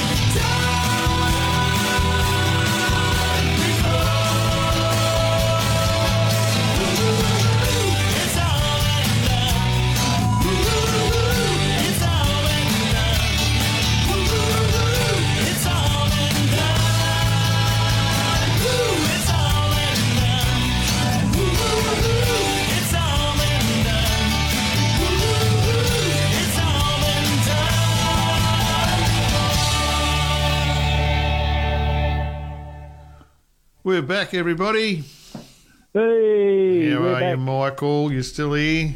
Yeah, I've been a little bit quiet. I've sort of been sitting here. I've been thumbing through an old Truckin' Life magazine and sort of listening to you like talk. And I thought, I don't need to interject on this. Oh, well, played a couple of songs there. Yeah, I was that's just all right. concerned you were still awake. I am still awake. It's not by bedtime yet, Isn't it? It's mine. is it? Yeah. No, I know, not it's got- quite. Nearly. Blondie's bedtime, I know that. Yeah, she's probably in bed already. She like to get to sleep before you do, so she can get to sleep and not have to worry about you snoring and I stuff. think Is so. that the plan? Yep. Or not look at me, one of the two. Or not look at you? Yeah. I know I'd be certainly surprised if I woke up beside you, mate. Actually, I think we both would be. if that was I don't going to think- happen, Have we been that drunk? no, not together. Not together. I don't think so. No. Oh, dear. Yeah. No. But no. Anyway. So what's on your news.com? You've been very quiet on that of late. Have I? Mm. Do you want to have a bit of a news? Do you want to have a go? It seems to be some interesting stuff there sometimes. Well, look, let me just fire So this you're up. not even prepared. No. Well, I'm gonna. no. While you prepare yourself, I'm gonna put a shout out tonight Mm, to all the dads tomorrow mm. who are Father's Day. gonna have to be getting in that big rig at some time between lunchtime and 6 p.m. Go for a and drive. heading off for their normal week. Mm, Head off to yours all. mm. And for all I know, it could happen to me yet. I thought you were over that, mate. Oh, I am, sort of. Particularly on Father's Day. But anyway. Mm. But anyway, yeah, big job that we have to go away on what's probably to be one of the special days for us. Mm. When I say us, I mean, yeah. Mm. I mean everybody out there driving. So Yeah.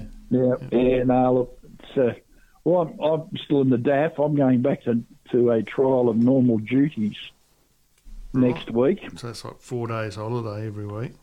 That's right. Yeah, that's right. Hey, I've just got a message here. Mm.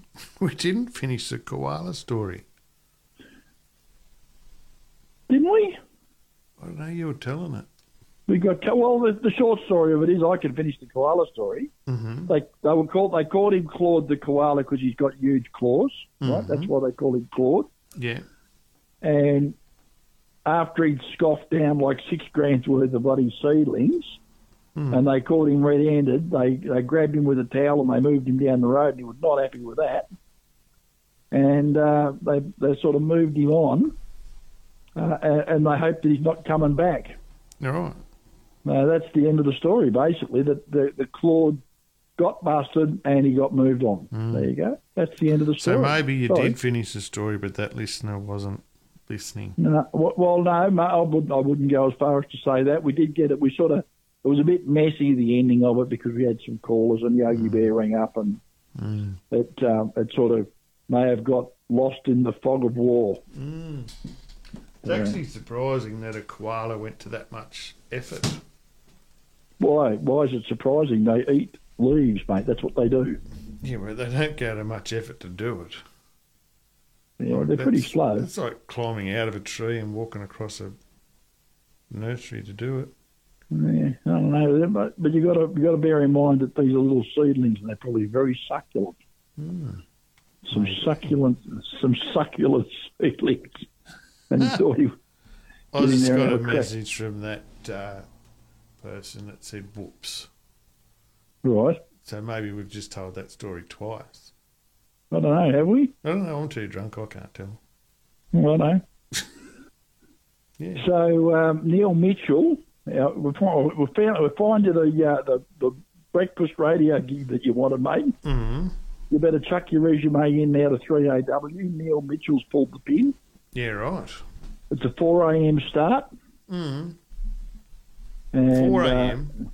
4 a.m. I don't think he comes on the radio until about like 6 a.m. That's a long time before you got to start. So maybe he does some preparation for his show. I don't know. No wonder he's quit. 4 He's o'clock been in doing the it morning. That's 34 years he's been doing it for. Yeah, right. That's sleep time. No wonder. Yeah, no, 34 years he's been doing it for, and he's decided to give it all away now, the big radio show.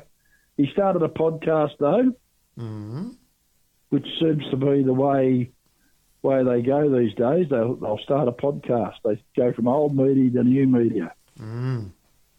We've been doing podcasts for a while now, but it seems some of these guys are now joining us. And you've gone from podcast to radio. No, I'm still doing the podcast. This is a podcast. So you've ventured into another realm. Well, see, I view this as a live podcast, live recording of a podcast. That's how I view it. Well, it's certainly live. It is live. We know that it's live because we're disorganised. Well, we end up with them. We don't know what's going on sometimes. Disorganised, unorganised. I blame you. I blame you for that. And I thank you for your blame. Yeah, no, I think it's definitely one of those things. So I don't know how you come to that when I say, "Can you organise this?" and you go, "Sure." Yeah. And then now it's my fault. No, it's your fault when the wheels fall off. When the wheels fall off, it is your fault. And it was it's your fault that the guest I had lined up decided they couldn't do it after all. Righto. They had another commitment, so I'm going to blame you for that too. All right, I'll take the broad shoulders. Take that one take that one. I can live with that. So, righto.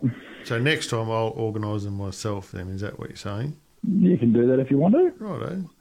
I usually manage to get it done, but sometimes like today, I fell short and I feel bad. You've dropped the ball. I dropped the ball today. Well, I dropped it. I shot. I missed. There you go. What can we say? Oh, look, Saturday night's a challenge. People have all got their own things to do. That's right, and we've been up against some sporting fixtures. Have we? And things like that. We've been up against the soccer a couple of times there on the midweek show. There's no soccer tonight, though, is there? No, there's no soccer tonight. Maybe everyone's just tired, wants to go to bed. Maybe they are. There's not really much. I'm having a bit of a scroll through news.com. You know, really, there's not much to talk about. Really? There's really not.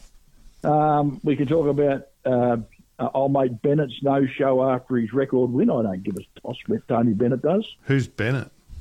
He's a football an NRL coach. Yeah, right. Wayne Bennett, sorry. Oh, Wayne Bennett. Yeah, he skipped his final post-game press conference. No, who cares? Don't care about that. Yeah. Harry and Meghan have been snapped on a rare fun outing. Ooh, I thought last week they were separated. Were they?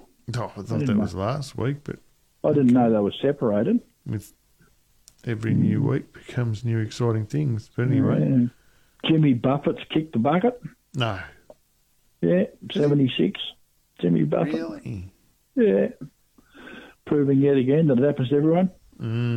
That's certainly something we're all destined for. Yeah. There's a teenager's fallen off a cruise ship. 19-year-old university student has fallen off a cruise ship and they've lost him. Yeah, right. That's what happens when you go over the side on a cruise ship. I'm just reading that Someone needs a snake catcher in Evans Head. Do they? Do they? Yeah. A snake catcher. Yeah, snake season, you know.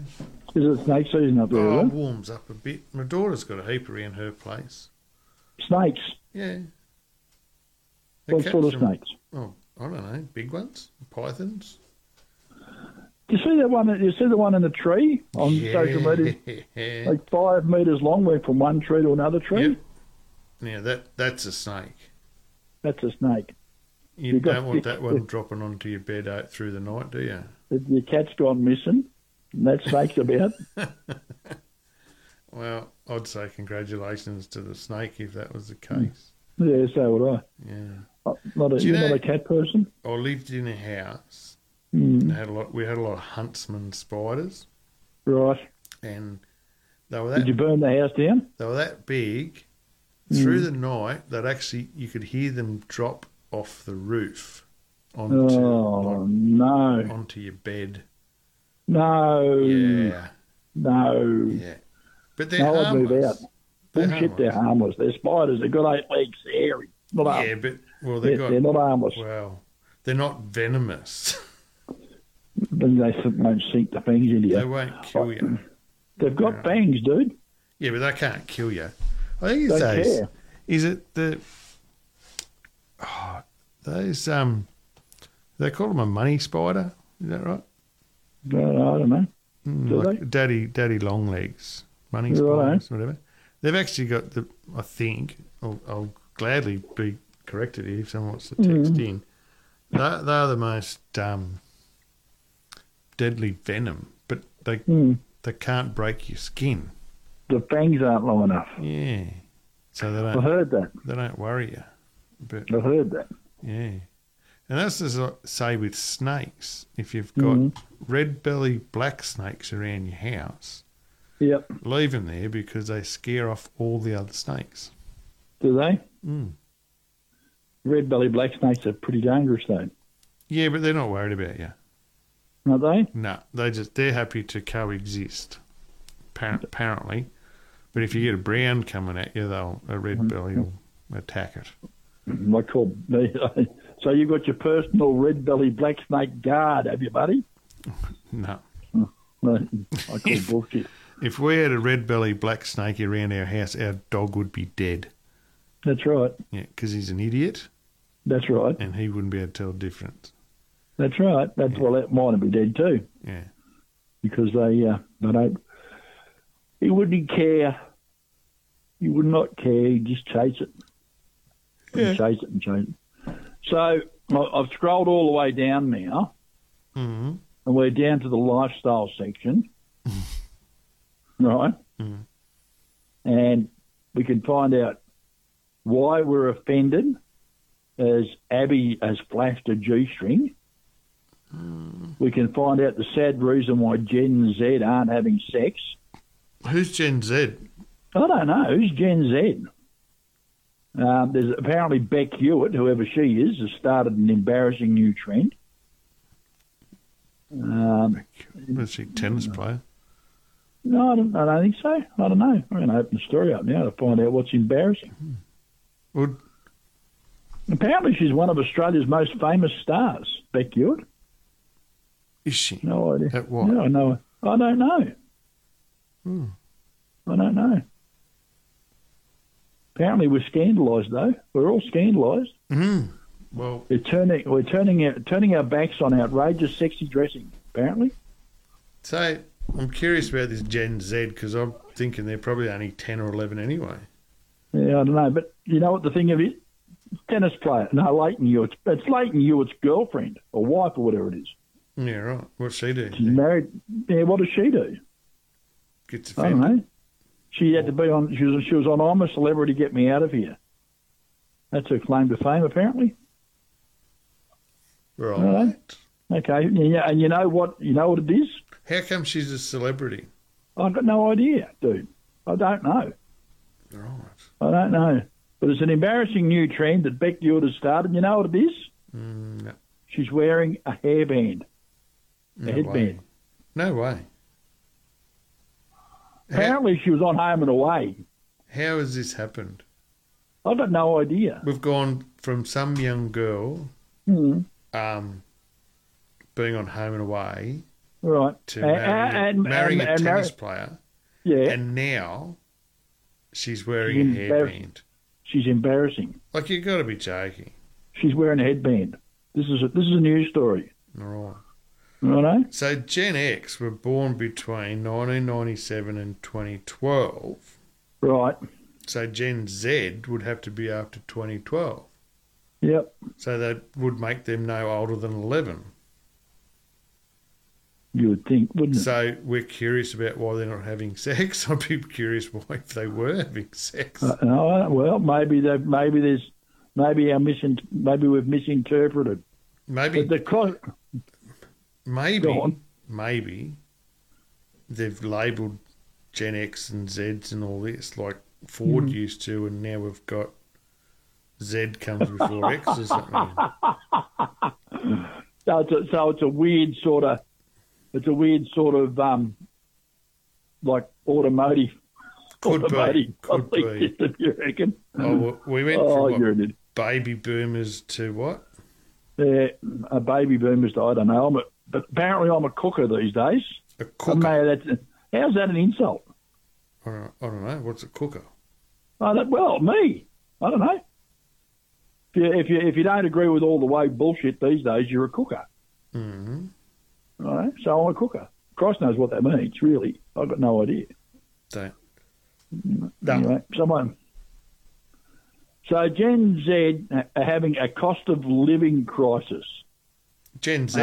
This is the 11-year-olds. Well, no, they're not 11, obviously not. I mean, a cost of living crisis that's murdering our financial savings. And it's killing Generation Z's sex lives, apparently. Right. According to Bumble, 65% of single Gen Zers have reported that their sex lives are impacted by the living situation. Right. There you go. They're so still living Gen at home Z's with mum. between 19 and 24 years old. They're still living at home with mum, probably. Oh, yeah, it is. And it's exactly what it is. The phenomenon is known as being home blocked. Well, your living situation impacts on things, even ruining your sex life. Have they not heard of having sex in the backseat of their cars? Not sure. Well, they don't have cars that are big enough these days, do they, really? Well, if they're electric and they catch fire like someone I've seen, I don't know if you'd want to be... Oh, no, come on, don't go down that road. Trapped in that. But I still can't work this out. So a Gen Z is between 1997 and 2012. Yep. Oh, I've got to look this up. So that's Gen Z. Yep. What's Gen Y? I don't know. You're asking me questions I don't know the answer to. Right. I don't keep up on all this stuff. I don't care about any of it. So Gen Y was... I can't... This makes no sense. It doesn't. No sense at all. We need a teenager to explain it all to us. Just like you need a teenager to adjust your phone for you. That's what we need, a teenager to explain all this stuff. I'm not sure how we do go getting a teenager to explain that. So millennials are Gen Y, Generation Y. Righto. Gen Y. Yeah. No, see, you can't even Google this to make any sense. No, it doesn't make sense. No. Well, here's a chart. Is there a chart? You got a chart? I've got a lost generation. It's probably ours. Right. This girl's having a whinge. She said, my ex and I were watching a movie in the living room, and my parents decided to join us and watch the movie. He had to go home at the end of the movie. Oh, maybe it wasn't the ex at the time. So no sex there. So I haven't heard this one. There's a Generation Alpha. Right. Early 2010s to mid 2020s. Right. I've heard of alpha males. Oh well, that's not a generation though. No, that's just a phenomenon, isn't it? Apparently, Jordan's story's not uncommon. As the Sydney kids have to live with their parents. She earns $65,000 a year, and she lives with mum and dad. I wonder if she pays board. Probably not. But they're probably trying to help her out, get her out of the house. Do you know, I wonder... Go and share with a few of your friends. I wonder this. Mm-hmm. So is that's Gen Z saying, you know, they can't have sex? They're having a sook. That's what they're doing. Sook. I bet their parents, Gen X, are having a bigger sook about their personal lives and what they can and can't do because their bloody kids are sitting on the lounge watching a movie. Why don't you go and sort of get a house with four or five of your mates? You can have as much. You can do it, make as much mess and have as much sex as you like. You probably can't do that. It costs you $2,000 a week nowadays, wouldn't it? I don't know. Anyway, interesting. Too much bloody sooking going on. Oh no. Anyway, there's another woman here. She's met some bloke and then she's gone on a second date with him and he ghosted her after that.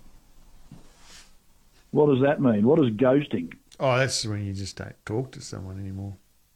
Is that? Hmm. I've been ghosted before then. Mm-hmm. I've probably ghosted people too. I don't answer the damn phone to some people now. So apparently as well, that Gen X always cop from their parents back in my day. Well, I used to get that from my old man. That's not a new thing. Well, back in my day. Well, there you go. I better respond then. But you better. Yeah. Yeah. So it's just not just any generation then. Well, did you get the barefoot bindy patch walk 30 mile to school thing? Yeah. Yeah? Yeah, I've had that. Did you respond with, geez, you were lucky to have a school back then? or would have that possibly been a little bit of a backhander? I don't know. Mate, I got a backhander for answering my mum back. You like everyone was going crook about how tough their old man was. My mum was tough. She was tough. Yeah. But mind you, if she said to you, "You wait till your father gets home," you were really in for it. That was trouble. You were really in for it then. But you know, I don't know. I hesitate to say back in my day. Back in our day, it was different. Things were very different. Things were very, very different. We didn't have phones. No. Well, not mobile ones anyway. We didn't have the internet. Yeah. No internet.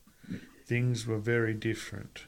You're trying to explain to a teenager these days that you couldn't Google anything. You had to go to the library and look through these cards. And if your parents were wealthy enough, they might have had a set of encyclopedias in the house. Encyclopedia Britannica. Yep. Oh, do you remember sitting through that and the gold binding on them? Yep. Now, look, if you had an set of encyclopedia in the house, wow. And you couldn't actually copy the text. You couldn't even write it then, word for word, because the teachers would know. Yep. Yet nowadays you can seem to photocopy stuff and just submit it or copy and paste and it's okay. Yeah, I just opened up a story. It was about a mind-blowing toy that 20,000 people love. Yeah. And we'll just leave it there. Right, yep. Because we can't go any further with that on the radio. You shouldn't. Is that news? Well, it's on news.com. Yeah, it's funny when you try to read through some of this stuff. And we've got, things taking a referendum soon. God help us with that one. On where we go. But our news has taken such a turn now, hasn't it? Of what is actually news. Well, there is nothing really here I don't see which really qualifies. Jimmy Buffett's died, 76. Okay, that's news, I suppose. Yeah. But I don't see Meghan and Harry being snapped on a rare, fun outing as being news. I don't give a toss at Wayne Bennett. How do we end up with so many bloody stories about sport as being part of the news? Oh, well, maybe it's diversion from the real news. Yeah, I mean, you sort of, bread and circuses, is that what you're talking about? Who? Bread and circuses. Don't know. Where they talk about having to have the entertainment like the games to distract the populace while things are happening. Well, that's probably most of the media these days, isn't it? It is, isn't it? Tell us what's not happening. There's a woman here in America who was attacked, and she had vile words and things tattooed all over her face. Someone tattooed her face. So she was tattooed against her will with obscenities in a cruel attack, and she couldn't get a job. So she had the whole lot covered over and covered in with blue ink. So she all blue all over the face and up over her nose and all that sort of thing, where these nasty people have tattooed obscenities on her. And she still couldn't get a job. So she's been helped to try and get rid of some of those tattoos by someone who does tattoo removal. Okay. But who would do that? Who would tattoo someone on the face? I mean, really? But we live in a bizarre world these days, don't we? Yeah. Anyway, just can't explain that one. Why? I don't understand. Why? I just don't get it. No. And then there's that woman that got shot by the policeman. It was on the news this evening. She'd stolen some alcohol apparently from a bottle shop, and the cops were there, and they went to a car and told her to get out of the car. She wouldn't get out of the car, and there was a policeman standing beside the car trying to talk to her through the window, and then there was another one standing in front of the car with his handgun drawn, right? Because that's the way the Americans roll. And she drove the car at him, so he shot her through the windscreen. You're kidding me? No, I'm not kidding. I wouldn't kid about that. And now this guy's been stood down. Now, you've got to be there, I suppose.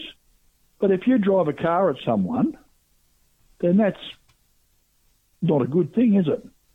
Well, if you've done it with any intent to hurt them, well, that's... Well, how can you reasonably expect you're not going to hurt someone if you drive your car over the top of them? Well, I can't answer that because there's a lot of intent there, isn't there? Well, you'd think. So why are we amazed when this guy's standing there in front of the car saying, stop, stop, stop, and they go, no, screw you, and then accelerate the car towards you?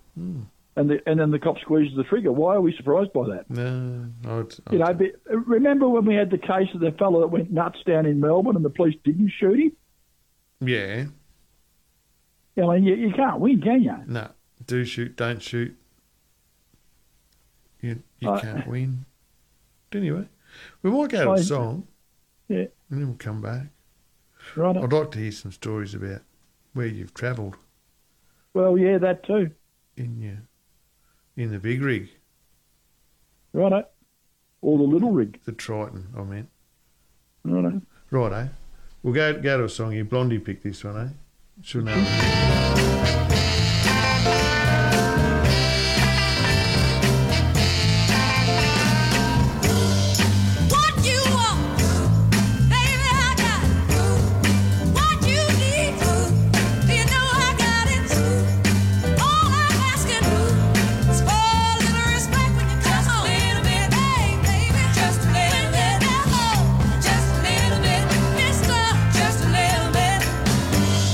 ain't gonna do you wrong.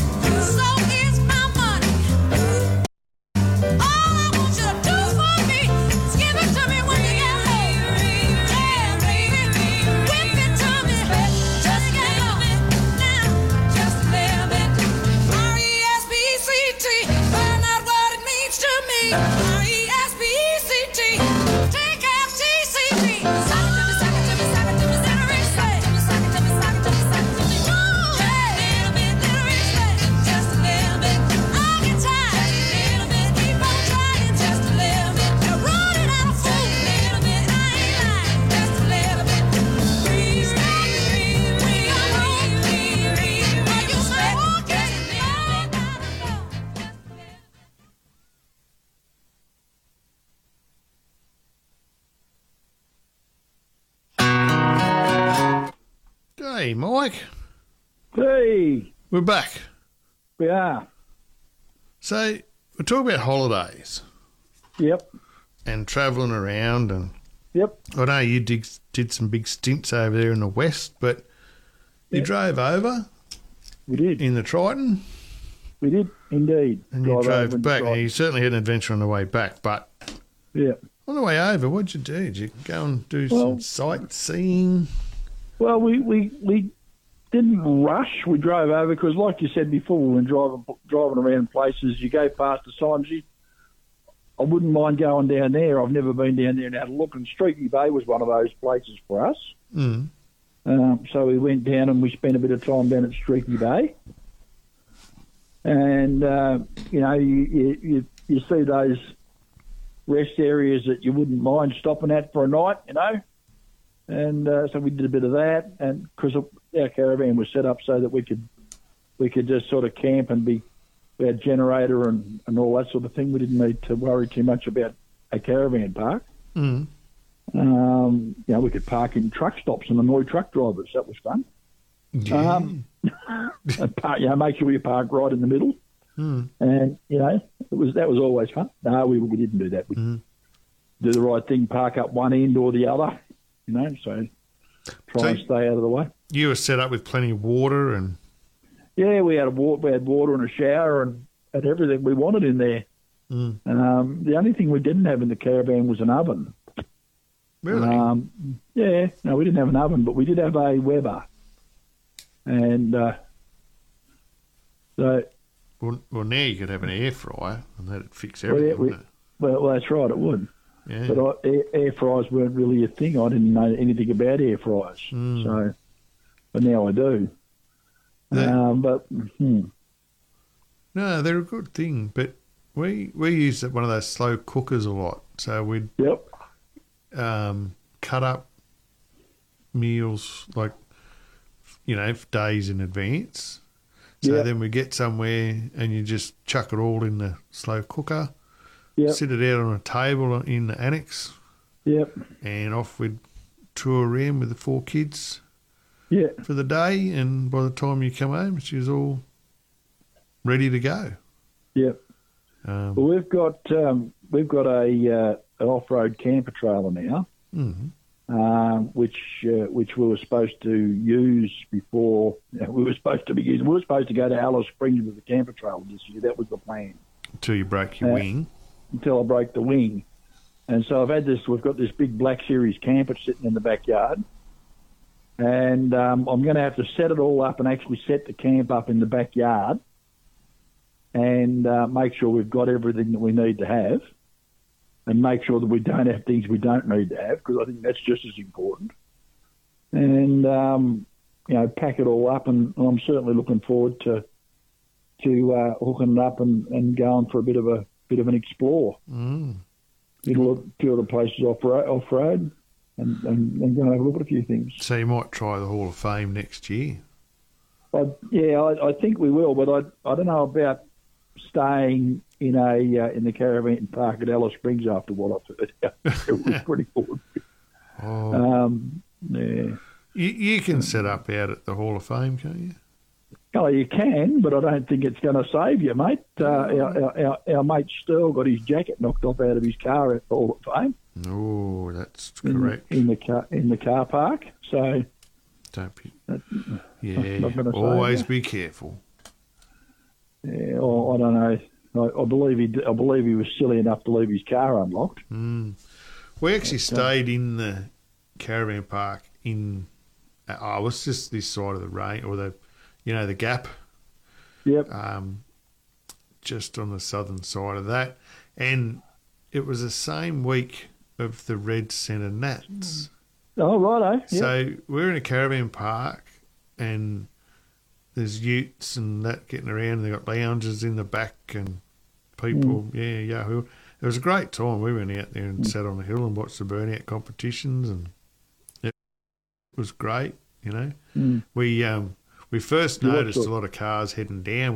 We were heading from Darwin down to Alice. Yep. And we'd stayed at Dully Waters at the pub that night. Yep. And all these car transporters came in with the hot rods and everything on them. And, it was a fairly big night there too with quite a few people about. But that's one place, you know, if it's not on your bucket list, put it there. What's that? Dully Waters, the pub there. Just they have entertainment every night. And, you know, I think when we rolled in the caravan, they said, are you leaving early or late? And depending on what time you want to leave is how they racked you up in the park. Okay. Because you're like 3 deep in places. Oh, okay. Yeah. Okay. Right. So if you're going to be a late leaver, they wouldn't put you at the front. Yep. Fair enough too. Yeah. But the feed we had there, so you could either pick a seafood or a steak or whatever, or a mixture. So you might get barramundi and steak, or just barramundi or steak or whatever. But for a place that's out where it is, you know, the feed was fantastic. The entertainment was great. The kids had a ball. You know, they got a pool there. It was a good thing. But, you know, from before there, we went to Mataranka. Yep. So all those mineral springs and that there. Yep. Like, they're fantastic. It's just, places you got to go and have a look. Do you reckon that, like, doing the big lap these days is a thing? I mean, is it... You sort of start to wonder about your safety. I've started to wonder about the safety of it all. I think it's something you'd probably be concerned about, but I don't know how much different it is to, you know, living normally, or what we consider normally. Like, there's always a threat somewhere. I'd encourage anybody these days to travel when you're young with your kids. If you can do it in a caravan, you can afford to do it. Chuck them in the car, go for a lap. What they'll get out of that, and this is my opinion, people will argue with me, but your kids will gain much more out of that 12 to 16 weeks if you do it over that period than what they will at school. Oh, I agree. You won't get an argument out of me on that. I mean, you go up to some of these places, you know, up the bush in far north Queensland, for example, up around the Daintree and everything. You just go and spend a day, or spend a few days, and just have a bit of a look around, and have a look at some of the insects, some of the huge orb spiders and things like that, and you know the phasmids that you can find. You know the guys that mimic leaf insects and things like that. Yeah. Mate, it's incredible. And you go up to places like Kuranda, there's a big insect museum, or not a museum, it's a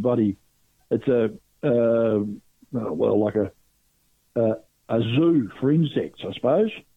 The Venom Zoo, I think it's called. It's like a butterfly thing or something? Yeah, but they've got all sorts of things there. Yep, you can catch from Cairns. You can go out on the Cairns or Port... No, Cairns. You can go out from on the Sky Rail. Yeah, there's a chairlift, I think. Yep, so you can catch the train out. Yeah, you catch the train one way. And the Sky Rail back, and that is at Kuranda. It's like they Kuranda. call it a butterfly museum, is it? Oh, I'm not sure what it is. That's the one you're talking about. The Venom Zoo. The Venom Zoo, I think. Yeah. I'll Google it while we're sitting. They've got a pub there too, I can tell you that. Well, there's a lot of great stuff at Kuranda. I quite like Kuranda. Yeah. Aranda. So we went out on the rail and back on the Sky one. So there's the scenic rail up to Kuranda, which is $50. There's the nature park. It's in the rainforest. There's what else have we got? There's the Sky Rail, the train, and the coach. Mm. What else is there? So we stayed at a caravan park in Cairns. Mm.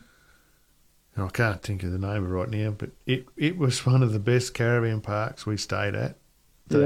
When we got there, they took us for a tour around the park on a golf buggy, threw all the kids in the golf buggy and went and had a look, and even showed us our site. Said, you know, you happy with that? And so we had a couple of nights there. They had one of those spider bikes.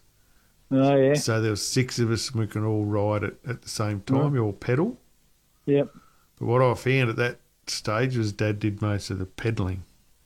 Yeah, that's what happened. But, and they had a parents' retreat. Right. So that's always handy. Kids couldn't follow you in there. The pool it's always and spa. handy. Stay out, you kids. Get out of there. Yeah. It was a fantastic place. But, but once we went inland a bit, there we go, Coconut Resort. It was. The Coconut Resort? Coconut Resort. We went to, we did it when we got into Darwin, or getting close to Darwin. We stayed at a place there called the Free Spirit Resort. Yep. So the kids were all excited. We were pretty excited to go in Darwin because we decided we'd have a few extra days there just to chill out. But because it was called Free Spirit, I thought I'll have a bit of a joke with the kids here. And I was telling them it was a nudist colony. Righto. So when we get there, you said, sorry, but you have to get your gear off. And none of them were real sure till we got there that that'd be what they were going into. But it wasn't a nudist resort. But we were there in August. Yep. And we were making comment to the people at the bar by the pool about how quiet it was. Yep. And they said, well, it's still fairly cold. Yeah. But it was like 35 degrees. Yeah, 33 or 34 degrees. Yeah. But some of those places there up in Litchfield and that with the, natural springs and whatever, the water temperature's beautiful. You just glide around on the top. You got to watch for them crocodiles and that. It's the Butterfly Sanctuary, it's called, that joint. That's the one, yeah. It's got a big net over it. Yes, and there's a venom zoo. Right. As well, where they got all the spiders and things. Do they milk them there? Is that one of those? I don't know. Yeah. I don't know. I've seen that happen in a few places. But that tour we did, the kids just, I believe, learnt so much. Yeah.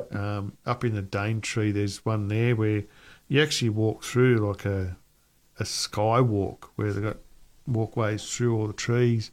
Yeah. And you actually have a little thing with you. It's like a radio, and you get to certain points and you punch in the number and it tells you the story about what's going on in front of you.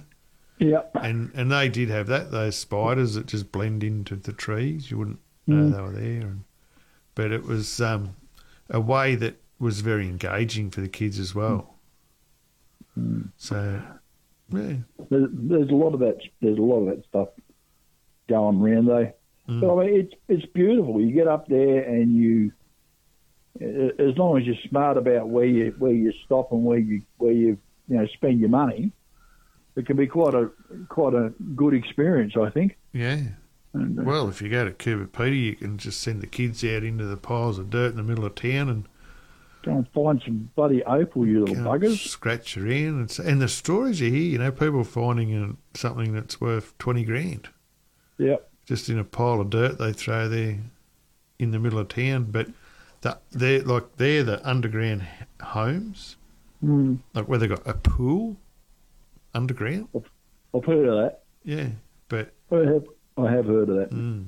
But you walk into some of the rooms there and, it's like the perfect environment to go to sleep because you shut the door, it's pitch black. There's nothing. So if you like dark rooms when you go to sleep, that's the place for you. You won't have to listen to a rooster crowing in the backyard.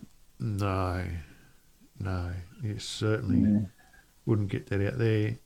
But Yeah, no, that was a great experience. All the little roadhouses along the way where you pull up and might have a night.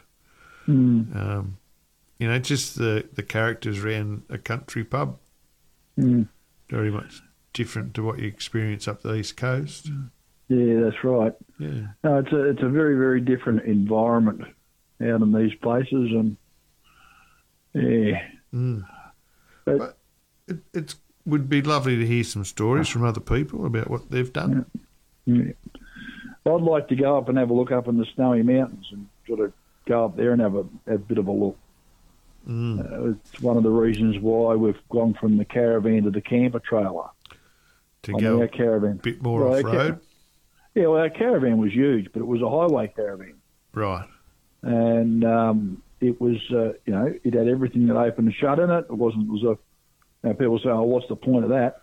Well, the point of it is you can be comfortable and go away and enjoy the things that you want to enjoy. You know, sit down and watch telly if you wanted to, and that sort of thing. And it has served its purpose. And Rose and I lived in it while we were building the house on our little farm at the back of Goulburn there, and we lived in it for the whole time we went on the Western Australia adventure. So it certainly paid its way. But now we decided that we wanted to do something a bit different and have a little bit more of an explorer and get a little bit off-road.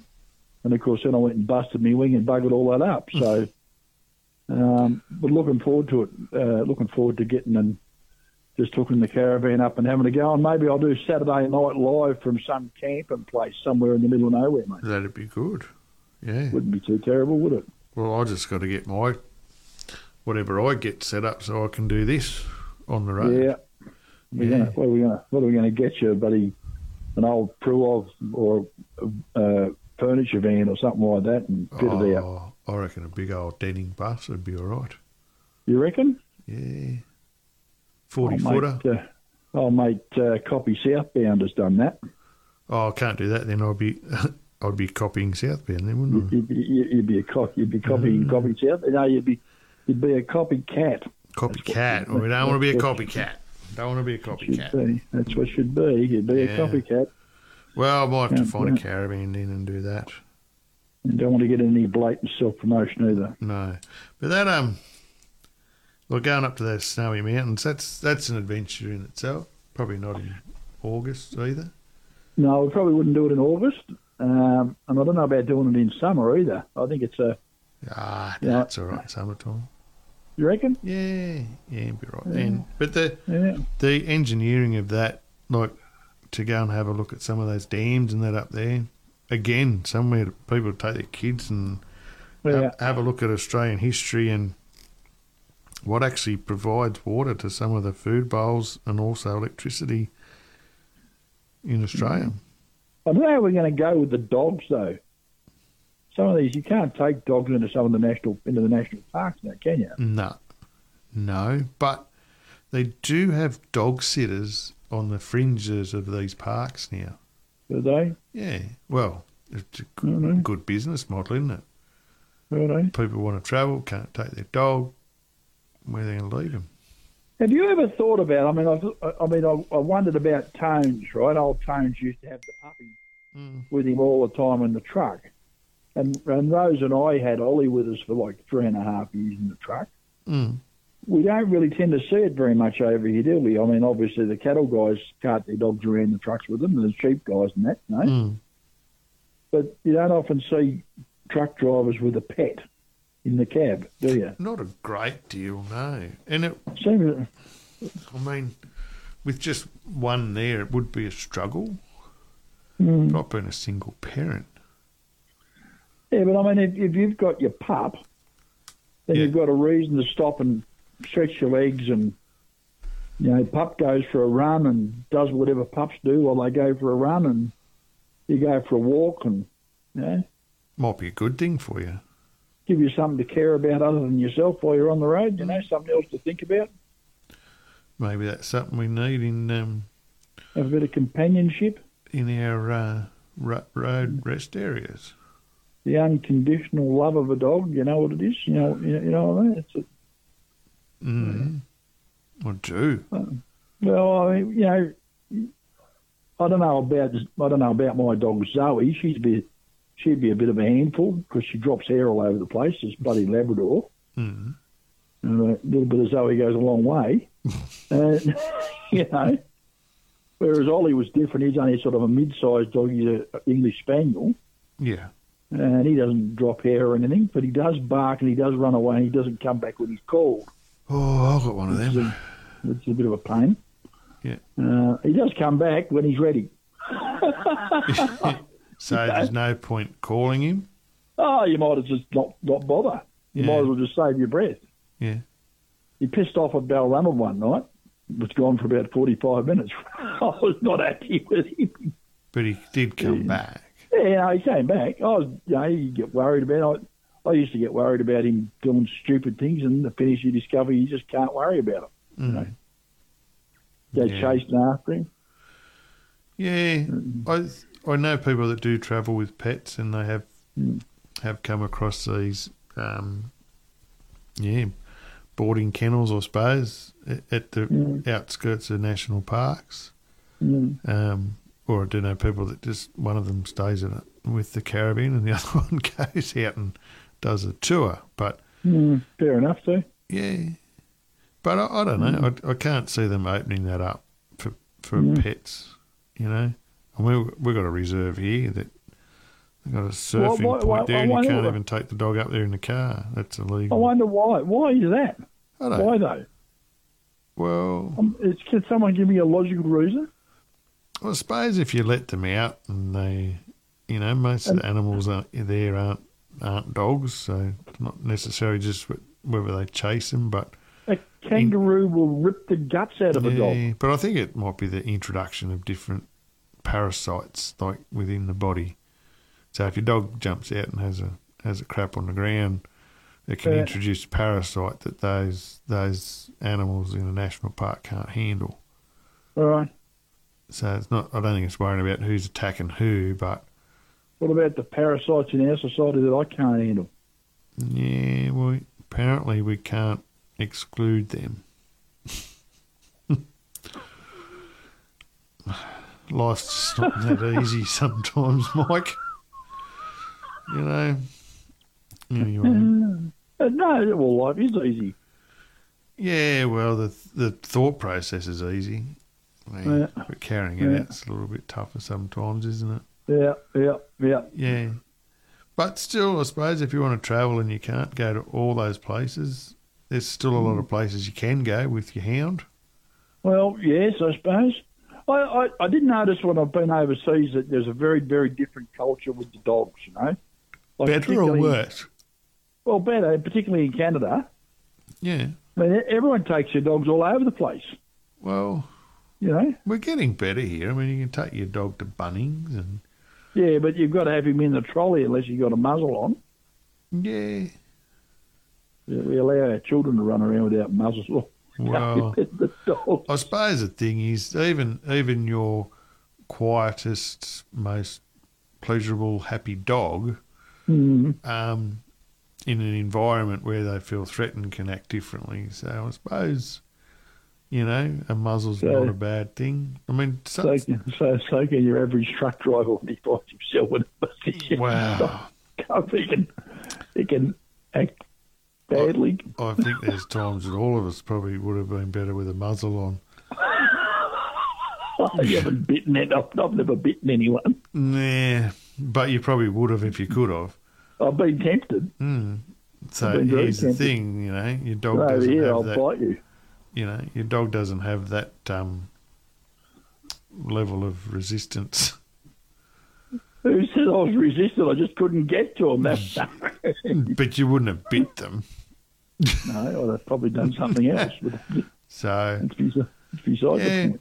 I think as a society we're opening up, you know, the people are getting better. We've got some, you know, you've got pet-friendly cafes and things like that, some that actually are pet-friendly and others that just say they're pet-friendly. But, you know, I think we're getting there, and I can't see a national park opening up. I think that's a legislative change that, you know, there's certain sides of Parliament you'll never see them allow that. No. But, yeah. Who would know? Who would know? Who would know what legislation might get changed? Who would know? I don't know. But anyway, continue on. I was just gonna say, my dog's an emotional support dog, and I'm likely to go off the rails at any moment if my dog's not close to me. So there. Well, you are emotional. I have my moments. Yeah. So which dog supports you? Both of them. Both of them. Yeah, that's right. They keep you placid. They do. I need one on either side of me. Yeah. Yep. Do you want to? Go on, there you go. Oh, I was going to say they're both next to you now. They're here in spirit. They're up in the house. Ah, righto. Because you've been banished to the shed. Well, I'm down in the cage. The dogs will be up in the house in the wall. Yeah. And they'll be laying about up there. And of course, when I go up there, they'll go off their dials and they'll be banging their tails all over the place. And yeah. Zoe will be trying to give me whatever toy she likes as a gift. That's what she does. Yeah. Well, I'd like to say mine's down here giving me support, but he won't be. He'd be up in the lounge. That's on right. his back with his legs in the air, I'd say. That's right. That's about how they roll. Yep. Yep. That's right. That's right. That's right. And about the time that I go to hop into bed, he'll decide that's the best time to go and park himself up near my pillow. Yeah, no, fair enough too. Yeah. You can't. You let the dog sleep on the bed. Hey, the dog does whatever the dog wants in this house. Does it? Yeah. Does it? Yeah. Yeah. We draw the line at the bed. You're not allowed on the bed. They can go anywhere else. No. There were rules about them not being allowed on the furniture. That doesn't seem to have stuck. They're not allowed on the bed. If they're allowed in the house, you might as well let them anywhere, eh? Yeah, but not on the bed. Why?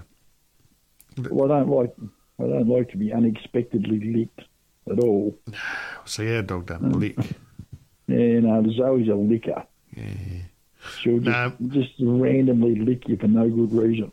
No, Milo come up there and he'll just talk to you for a little bit because he thinks you might have a treat. Yes. And then when he realises you don't, then he's gone. Fair enough too. So he doesn't sleep there really. He just comes up and has a bit of a chat. Right. And then he goes.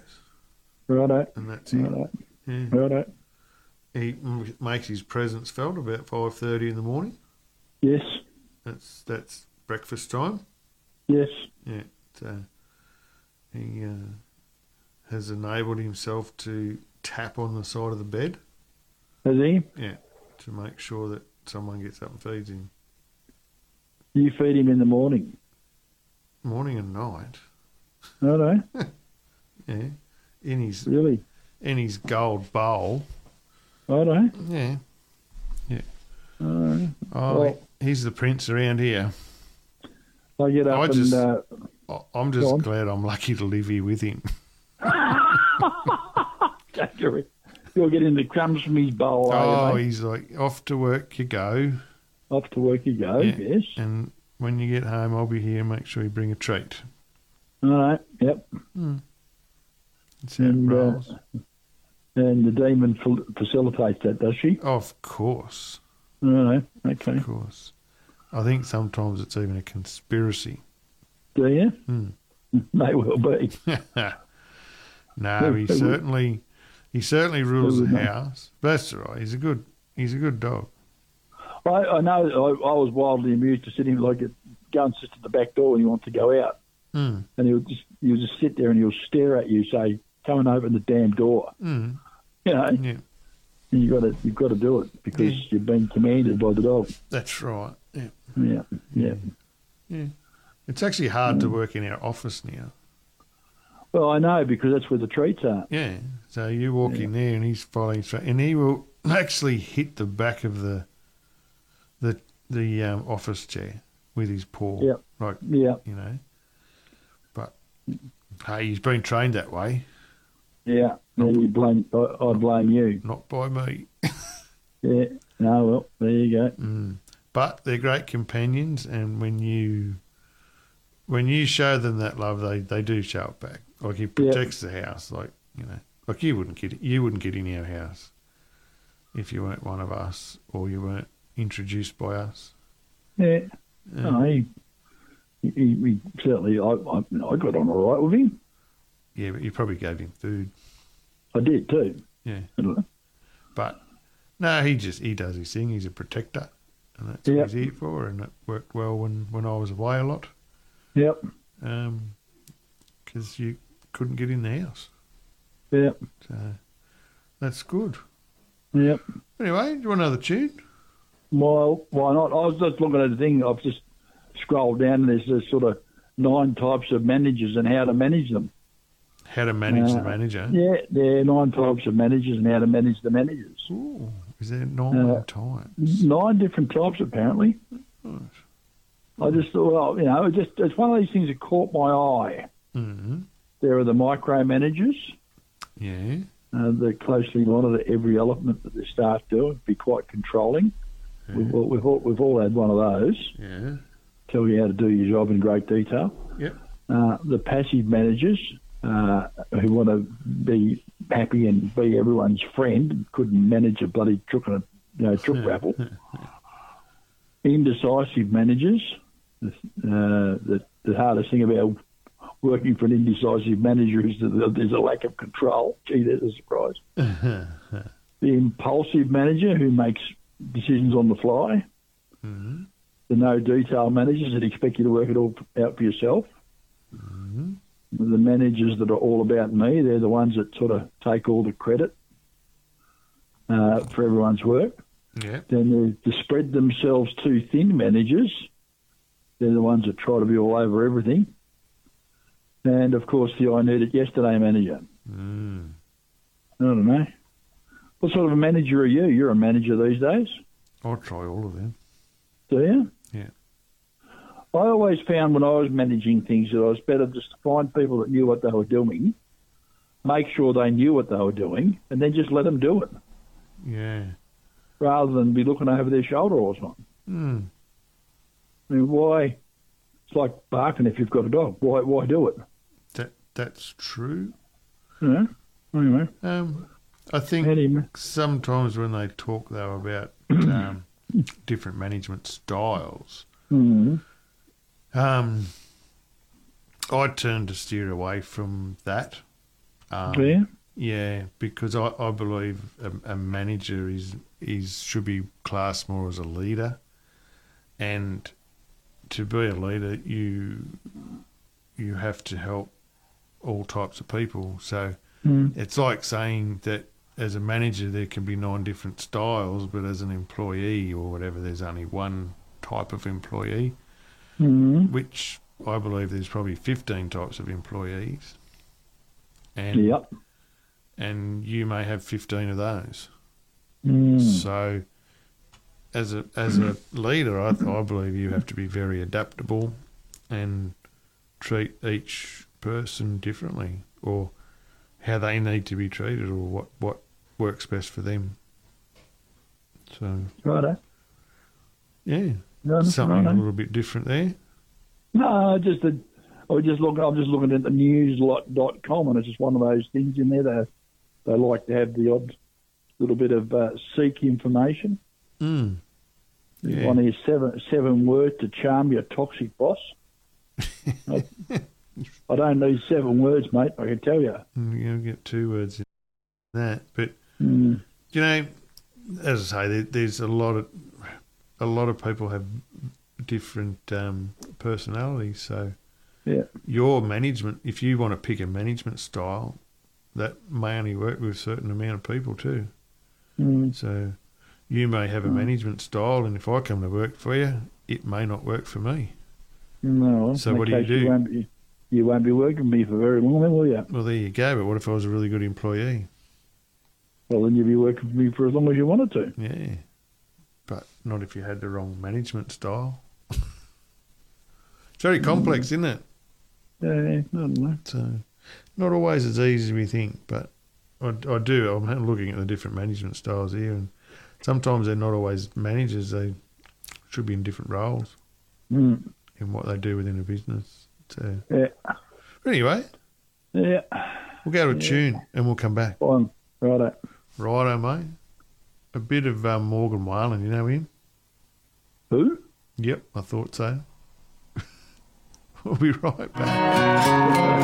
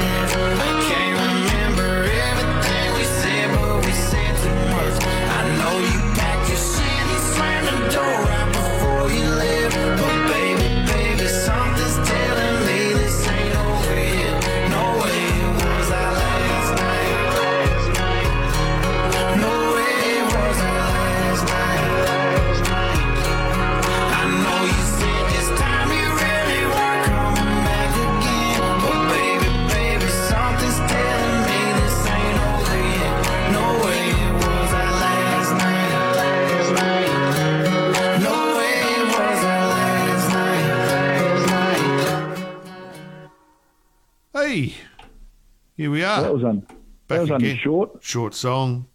It was only short. Yeah. Like, that's all right. Thank God for that. Oh, you didn't even hear it. No, I know. Yeah, see, just a bit of country, you don't like it. No, I don't. I'm looking at the waveform going across the screen. Yeah. And like that bloke in the movie The Matrix, how he can just sort of look and you can see the waveforms in the screen. Mm-hmm. So I sort of see the numbers falling down the screen. I can see the waveforms going across while I'm recording it. Right. Right. So, yeah. I can't hear it though. But you just didn't like it because of that. I don't like the look of the waveform. No. Oh, dearie me. You believe anything, won't you? No, I don't believe one single bit of that. Don't you believe that? You heard the first 3 bars of it and you said, what's this shit? I said something like that. I actually said, you're taking the piss now, aren't you? That's what I said. Yeah. And I said, you don't even know what you're listening to. No, that's right. I don't know what I'm listening to. I've never heard of the guy. That doesn't mean it's bad. I mean, I haven't heard there are things that I haven't heard of that are probably quite good. Yeah. Plenty of them. Yeah. Yeah. So what's going on Wednesday night? What are we doing? Well, we've got the Interstater going to join us for a while from about 7:30, and we're going to be talking about all those things that float his boat, stuff like wage theft and how he gets a little bit beat out of shape like I do, about the ever increasing size of these trucks that blokes are expected to operate, and the ever decreasing amount of money blokes are being paid with more responsibility and more difficult to access resources and things like that, and everyone defends it as being a great idea. And of course, you go and say anything to anyone about it, and you're trying to defend their lifestyle and, defend their ability to make a quid out of it, a decent quid, and people decry you, I mean, I've driven some of the biggest trucks. I've driven the biggest trucks in the world on public road, and get paid less to drive that than I get paid to drive a single tanker towing a tanker in New South Wales. So it doesn't make a lot of sense, that, and the skill set to drive what you did in WA would be much higher than a single they say tanker. that they're a handful. There's no doubt about that, and there's a lot of truckers in America. But I'm not down on the people I was working for there for doing it.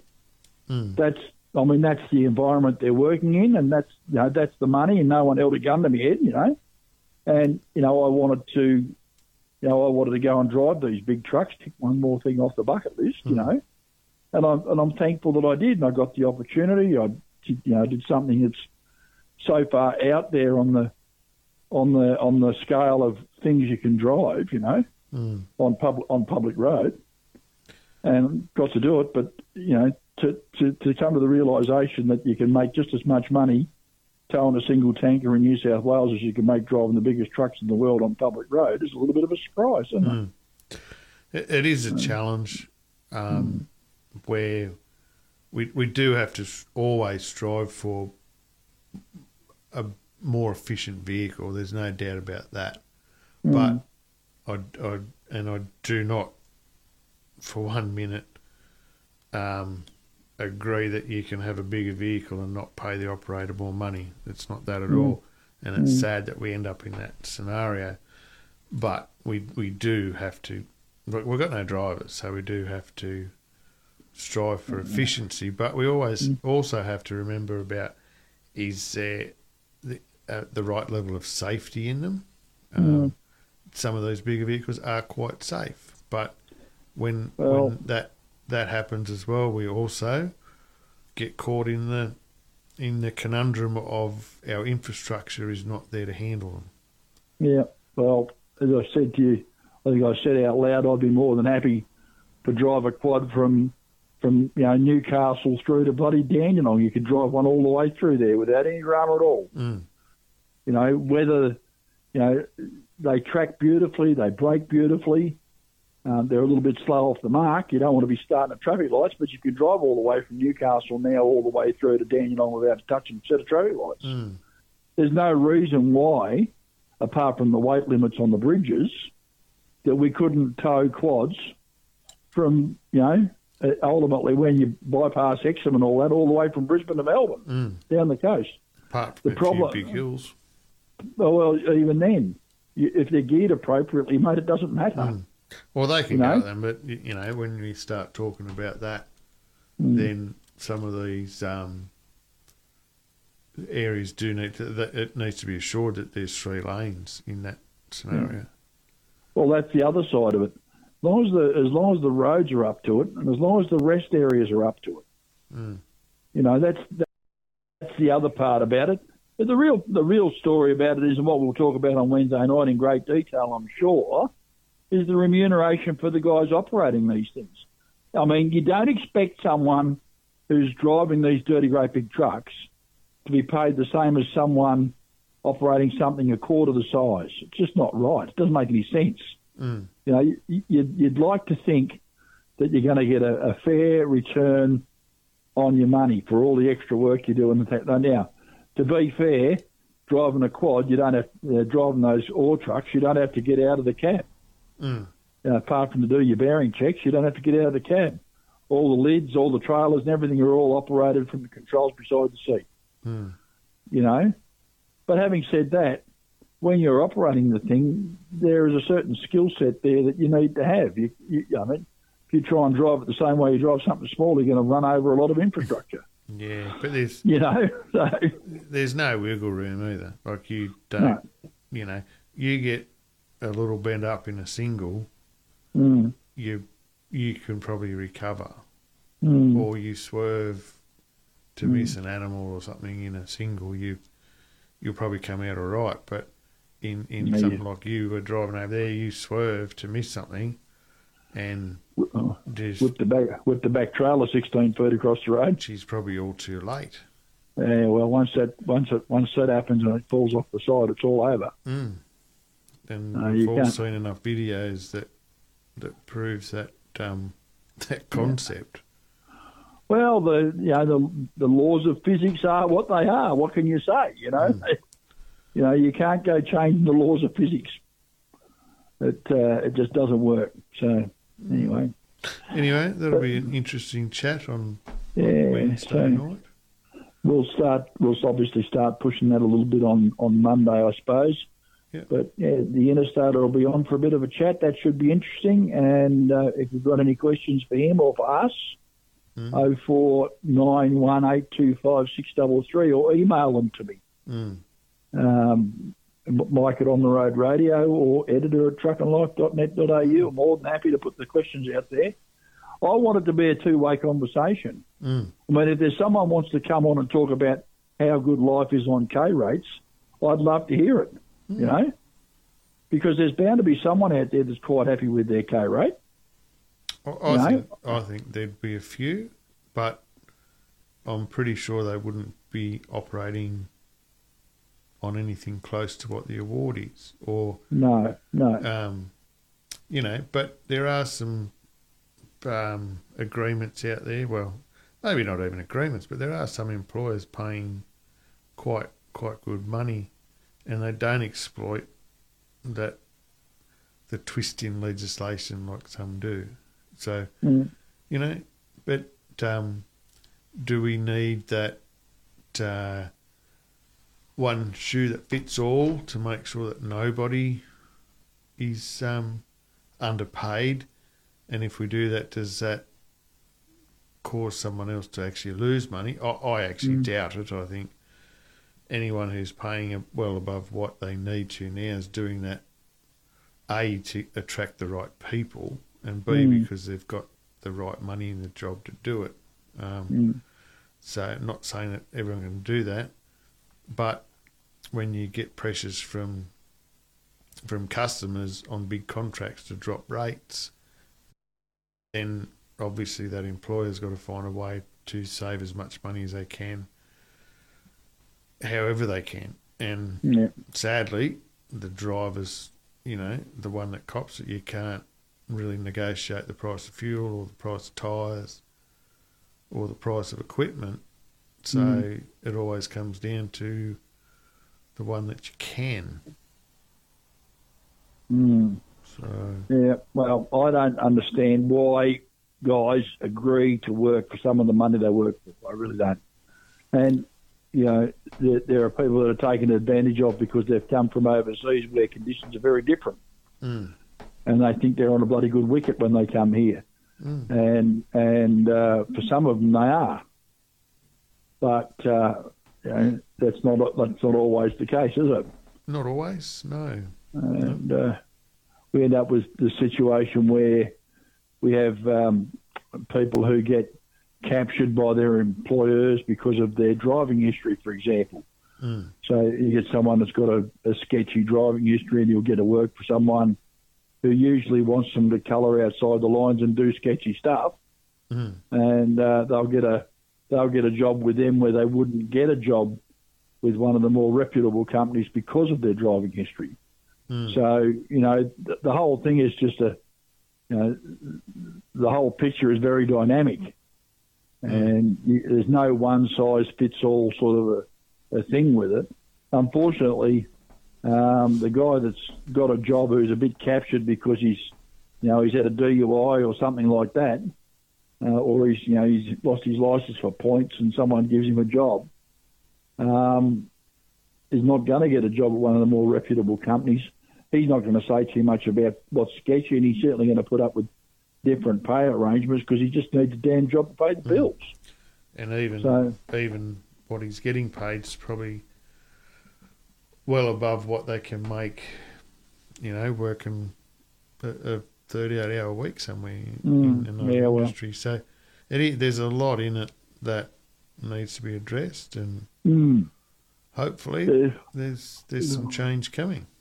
There's certainly, I'd like to think that this legislation, whatever it is, when we finally see it, will address some of the issues within the transport industry and, make things a little bit better. I would hope.